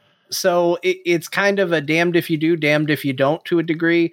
I think I would probably like the game at least a little better if it was a little bit moodier and darker and maybe wetter. It depends. Yeah, I think you're totally right, John. It depends on your experience of Cyberpunk. I mean, like, I think of there's a book I read a lot in my teenage years. Read a couple times, Virtual Light by William Gibson. That's very much it's not a rainy ass place. It's a California based book about AR glasses, which exist now, funnily enough. But at the time that it was written, that was a science fiction idea. And, you know, everyone's got a hold of these glasses that tell you information about things. And I'm like, it's Google Glass. And, you know, it was sunny. Like, or it was not, the weather was not a part of the mood in reading that book from what I remember. I kind of remember it being, you know, picture California. Wasn't Neuromancer Neuromancer's his big one, right? That one. Neuromancer was the first novel. Like, he'd written novellas at first, and Neuromancer was the big one. And even that, I remember Cyberspace and Keyboard Cowboy stuff like from that. I don't really remember a place, but, you know, visually speaking, you do think of John's right. You do think of Blade Runner. You do think of Deus Ex, another very moody game in its modern iteration. So yeah, the weather. But yes, I mean, there's a cyberpunk book that Rudy Ruckert's a big cyberpunk writer. Yeah. He wrote Software, Hardware, Wetware trilogy, The Hacker and the Ants.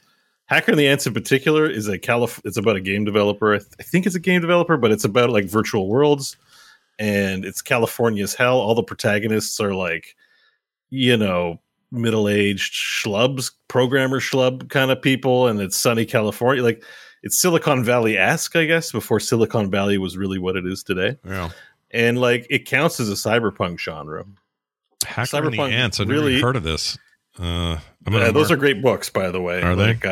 Yeah, they're short. They're pretty short books, too. So if you want some good cyberpunk, that's, like, pre what you would think of cyberpunk now. And I think Bruce Sterling wrote the original book that the genre was named off of, too. Nice. I haven't read that. Was it Bruce Sterling?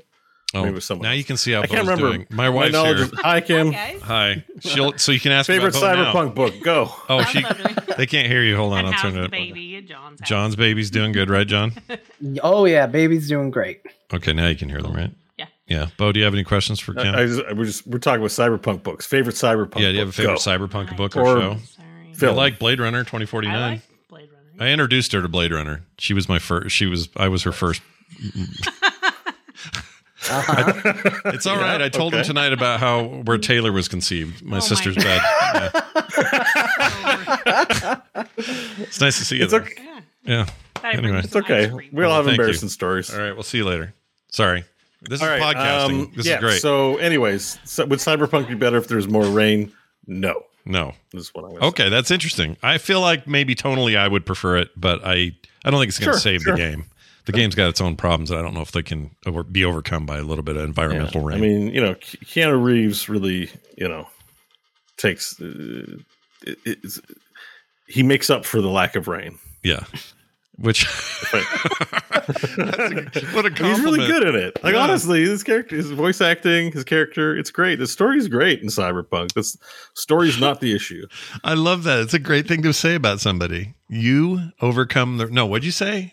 The Cyberpunk or Keanu Reeves makes up for the lack of rain. It sounds like an actual diss, but in the Cyberpunk context, it's a compliment. I need him here because as somebody in Arizona, I need something to make up for the lack of rain. So maybe Keanu is the secret. Yeah, you guys need a little wet where you live all the time. What do you think, Scott? Have you played much of Cyberpunk? I played enough to. Well, I haven't since all the problems. I keep updating it and looking at it on my hard drive and going, "Yeah, baby, I'm coming to you next" or something. Then I just don't play it. So I will get around to it at some point. But I'll probably install that mod because I do like that better. I don't want sunny Cyberpunk. To me, combat kind of blows. It's the same thing I had a problem with the Witcher games. CD Projekt Red not great at combat. Sorry. Oh, the combat is bad. It feels weird. Yeah, like Witcher 4, I'm just excited. I just need them to like address that. Like we really dug deep in the combat. The animation's good. The feel like when you're like, oh, oh, there you are, we're gonna kill you, and you're like, sweet, I can't wait to cut these guys up. But then it's like X, axy, slashy, and done. Not like great. It's just so uninteresting. Yeah, I agree. Yeah. I agree. They could do a lot more, and we now live in a time. I think they can't actually get away with doing it simply, given all the stuff that things like Elden Ring. But even other big open world games like Batman or Spider-Man, like they exactly have interesting, like even just the combo mechanic, like right. It's the combat in that game is literally like do a few moves, then have a quick time event if you press the final move at the right time, and here's a splish of fire. Yeah, it's not the appeal of the game is not in the gameplay mechanics of fighting; it's in the story. I mean, one of the things I really like about this Spider-Man playthrough that I didn't notice the first time as much is they've done such a good job of mixing in a bunch of those things. So it's got kind of the Batman combo or, fighting system where you can do lots of crazy combos. It helps that you got a web shooter and you can jump high and all those things. You can create all kinds of crazy combinations of things, but also they will put you in situations where you just fought like that, but then a helicopter grabbed you on its way out and now you've got to do 3 quick time things. And then you got to do some kind of rapid fire trigger thing, and then you're going to fight normally again. And they do it so fluidly and so well that it never feels weird. It's not like it's not like Chris Redfield punching a rock. It's better than that. It's quick time events are good too, but just the meat and bones of the thumb candy.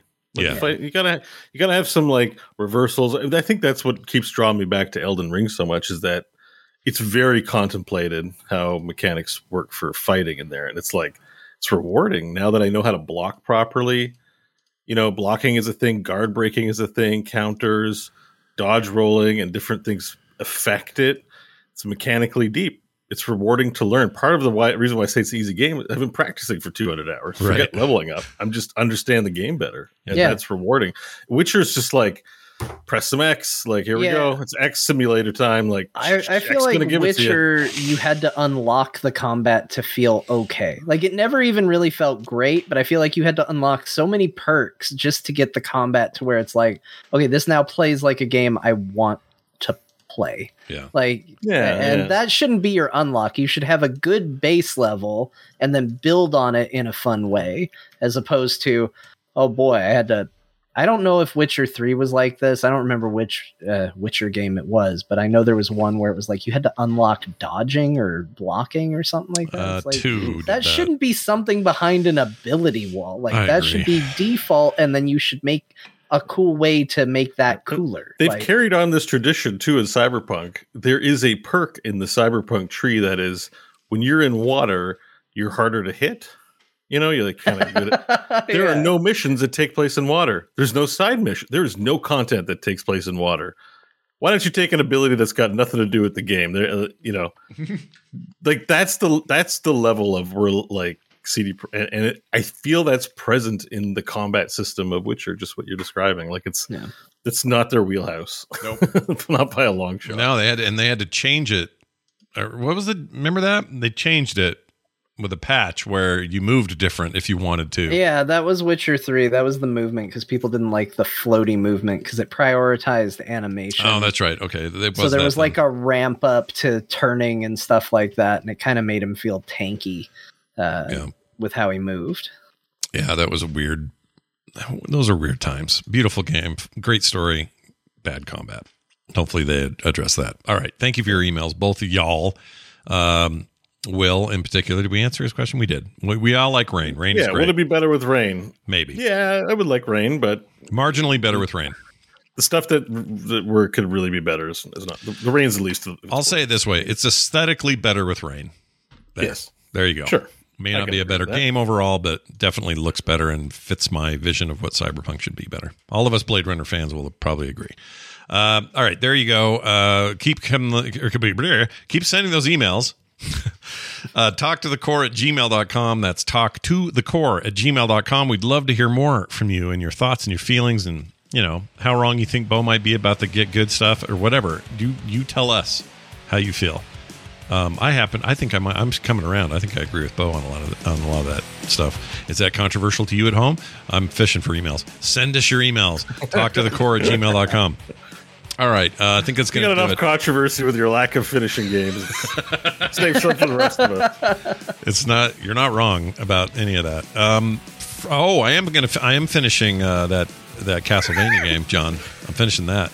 I'm pretty close. Yeah, with the Soma Cruise. Yeah, I'm finishing these games from 2003. I'm doing that. There you go.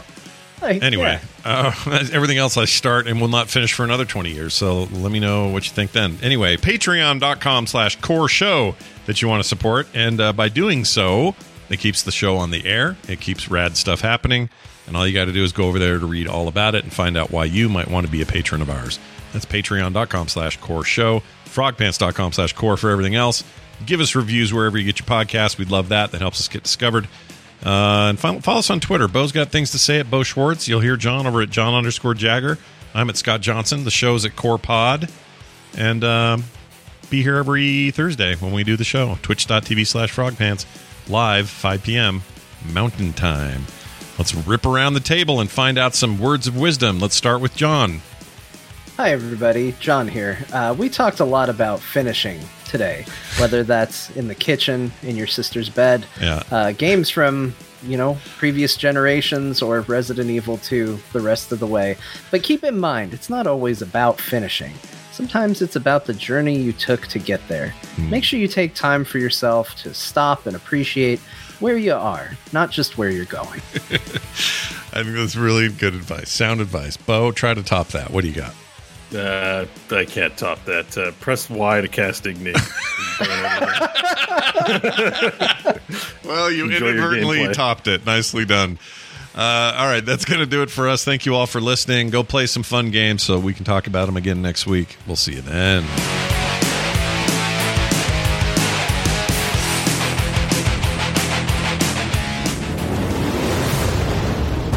This show is part of the Frog Pants Network.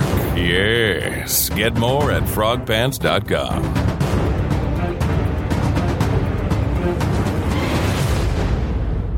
I'll open that vein for you. Hey, it's Danny Pellegrino from Everything Iconic. Ready to upgrade your style game without blowing your budget? Check out Quince. They've got all the good stuff, shirts and polos, activewear, and fine leather goods, all at 50 to 80% less than other high-end brands. And the best part? They're all about safe, ethical, and responsible manufacturing. Get that luxury vibe without the luxury price tag. Hit up quince.com/upgrade for free shipping and 365-day returns on your next order. That's quince.com/upgrade. Hi, I'm Daniel, founder of Pretty Litter. Cats and cat owners deserve better than any old-fashioned litter. That's why I teamed up with scientists and veterinarians to create Pretty Litter. Its innovative crystal formula has superior odor control and weighs up to 80% less than clay litter. Pretty Litter even monitors health by changing colors to help detect early signs of potential illness. It's the world's smartest kitty litter. Go to prettylitter.com and use code ACAST for 20% off your first order and a free cat toy. Terms and conditions apply. See site for details.